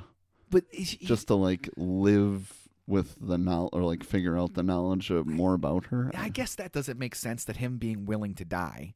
But if you do read it as him knowingly putting these people in harm's way to see what Syl is going to do, because I mean that makes sense for why he would want to go back to the hotel right away, right? Because he knows that she's going to be there. So I mean, if you put it as that, and then Dan kind of like double crosses him, it's kind of like a just desserts for Xavier. But yeah. I feel like in the second half, after the fake death, he knows. And he's trying to figure it out. That makes a lot of sense. I think so, at least. Final opinions, Trav. I think it's an awesome movie. Hell yeah. I really enjoyed that you hadn't seen it either, so this is the first one that you hadn't seen. Yep. But, yeah, I mean, what's not to like? Great music. There's a lot of great music. I love Michael Madsen. Yep. Titties. Nothing wrong with titties. Yeah, it's really fucked up. I mean, the first time I watched it, I'm like, what the fuck did I just watch in a lot of ways? But I really, really enjoyed it in the same breath. But there was that one point in the movie when they're in the sewers that I'm like, no way do I remember this movie because of this one scene. Because I thought I had maybe seen it because of something in the sewers. But I was completely wrong. I did not remember. But what did you think about it, Drew? A lot like you. I really like this movie a lot, and I feel like I missed out in the 90s on not seeing this one when I probably should have seen it in my, early teen years. This would have been right up my alley. I really liked this movie a lot. It was reminiscent of a lot of those things that you would see in a lot of 90s action movies, and it just made me think of that time. I really enjoyed it, and it's going to be one that I'm going to just plug into the DVD player every once in a while and watch it, because well worth your time. A great movie. We got choppers. Yeah. We got car scenes. We got titties. We got bug cocoons. We got bug cocoons. We got an empath. I really like it, and Jacob, you have a feel for this podcast like no one else because Seriously, you're just man. picking the perfect stuff, He dude. keeps lobbing them up and we keep knocking them out of that park. But I love it. Yeah, I really, really love this. This one's in the rotation. I don't think I've said that in a few episodes, so this one's in the rotation. Love it. Absolutely love it. I'll have to see the second one. The second one takes place in the 90s, right? 98, something like that? I think so. So we could potentially revisit the second one. We'll see. We could potentially do that. I mean, if you request it, we'll probably do it. Yeah, if you request it, it'll happen. All right. Do you think we're ready to move on to that homework assignment? Let's do it. Well, with some happiness, but a lot of sadness, we are going to do our last ever Ed, and Eddie episode. It's going to be season 1, and we're going to be doing the remaining episodes from that season, numbers 11, 12, and 13. Once again, season 1 ran from January 4th, 1999 to June 11th, 1999, and had 13 episodes. It was created by Danny Antonucci for Cartoon Network, and it was produced by AKA Cartoon, which is Canada-based. The voices of the Eds include Ed as Matt Hill, or Matt Hill as Ed, Double D as Samuel Vincent, and Eddie is Tony Sampson.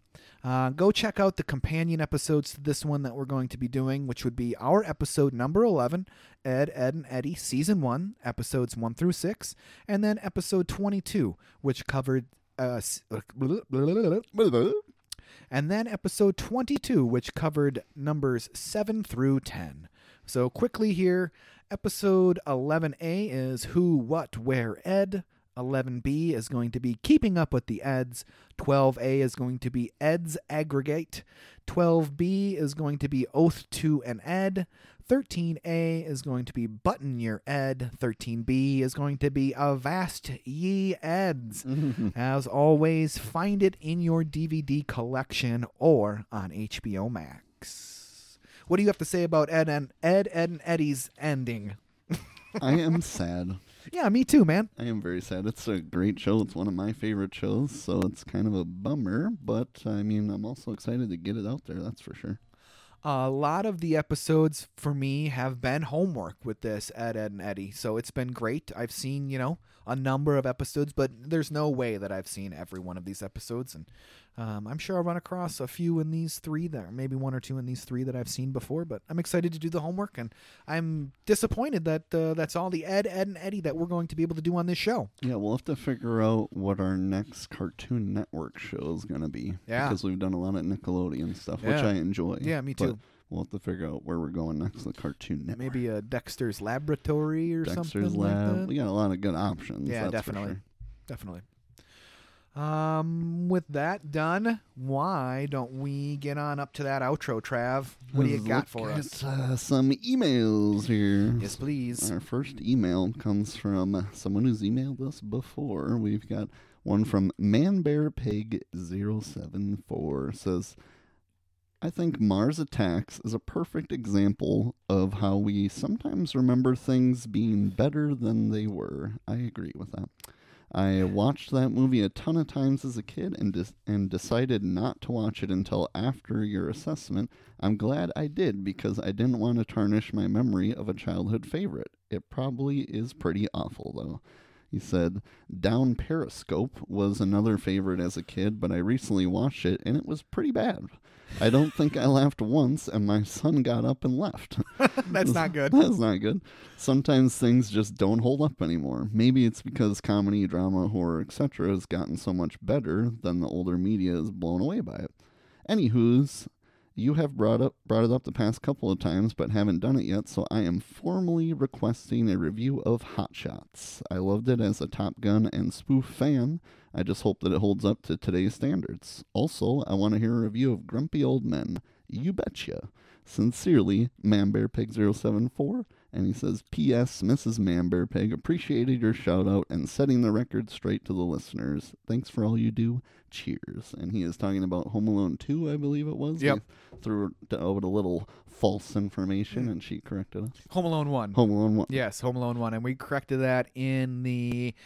Which episode? The Ren and Stimpy episode? Ren and Stimpy. If it wasn't that one, it was the one right before that. We've only done, this is our 27th episode, and I'm already having a hard time keeping them straight. You I know. what I mean? It's like, oh, what was that one? Oh, We've been at it now right. for over a year.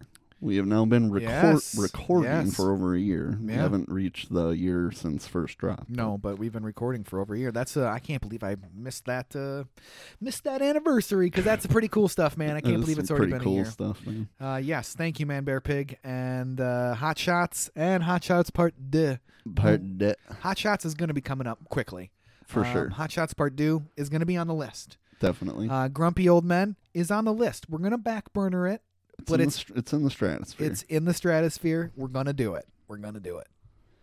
All right, so now we're getting to our next email here. It comes from Frank Castle. Wants to know, what are our top downloaded episodes, and does that correlate with what you'd expect or your favorite episodes?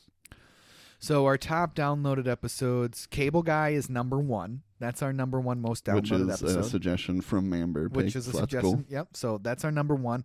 Our number 2 episode is, oh my goodness, Nightmare Before Christmas is our number 2, and I believe Top Gun is number 3. Oh, okay. I believe it is. It's up there at least. And yes, our favorite episodes tend to do better. Correct. I don't know if because we are feeling more passionate about that subject material in comparison to others or what, but it does seem to correlate a little bit to our favorites being the ones that get the most downloads. Definitely. I put on here Top Gun, so if that's number 3, I think of that still as probably our most fun we had doing one. It's a movie that blew me away that I hadn't seen, and that was a lot of fun, and it was a fun listen. I had probably the most fun doing the Batman Roundup, which I feel like a lot of listeners had Batman fatigue for sure by that point. But if you didn't do that and you feel like going back and you want to hear some awesome impressions and best and worst lines, that was a really fun episode. And then The Shining. I had a lot of fun. I think we had a lot of really good discussion in The Shining, something I'd seen a bunch, but it was really fun to watch that on repeat and analyze it with you for sure. Yeah, my favorite episode, I think I will go with you and say that it is Top Gun. That, like you said, that episode was just a really, really lot of fun to do. It was a lot of fun to produce. It was a lot of fun to get out there and have everybody listen to. I really liked our most recent Ren and Stimpy episode. That was a lot of fun. I enjoyed that one quite a bit. And on a personal level, I think the Shining episode was a real fun one for me to do. Yeah. There's so much lore and stuff with The Shining. Yeah, and that's one other thing for my angle from this podcast is when there is lots of good information out there on a movie, it makes it more fun for me because I enjoy learning about that stuff, and it's cool to find that information. And even like a movie like The Shining that I've seen a whole bunch of times, finding information that, I had no idea that was a thing. You know, that's one of the things that keep me going on this podcast and what makes them my favorites. So. Agreed. Next email comes from Leo is Nito. Says, I'm a big Leonardo DiCaprio fan, and he has yet to make an appearance on the podcast. Do you guys love Leo? And if so, do you have a favorite film of his? I do love Leo.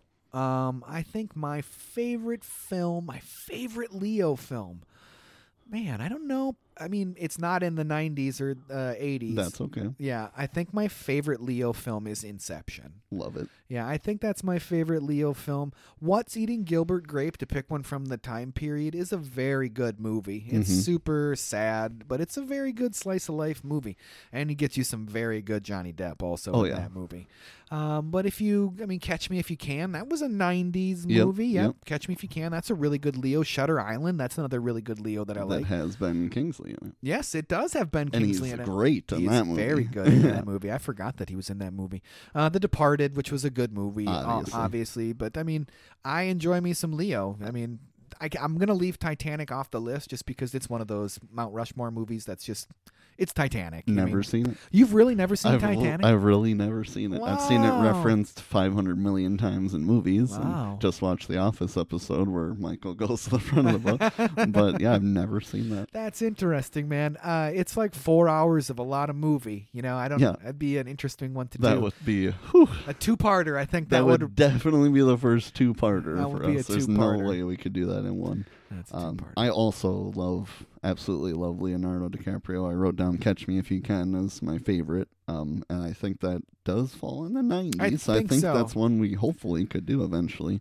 Inception, obviously. Yeah. Mike O'Kane. Mike O'Kane. Mike O'Kane.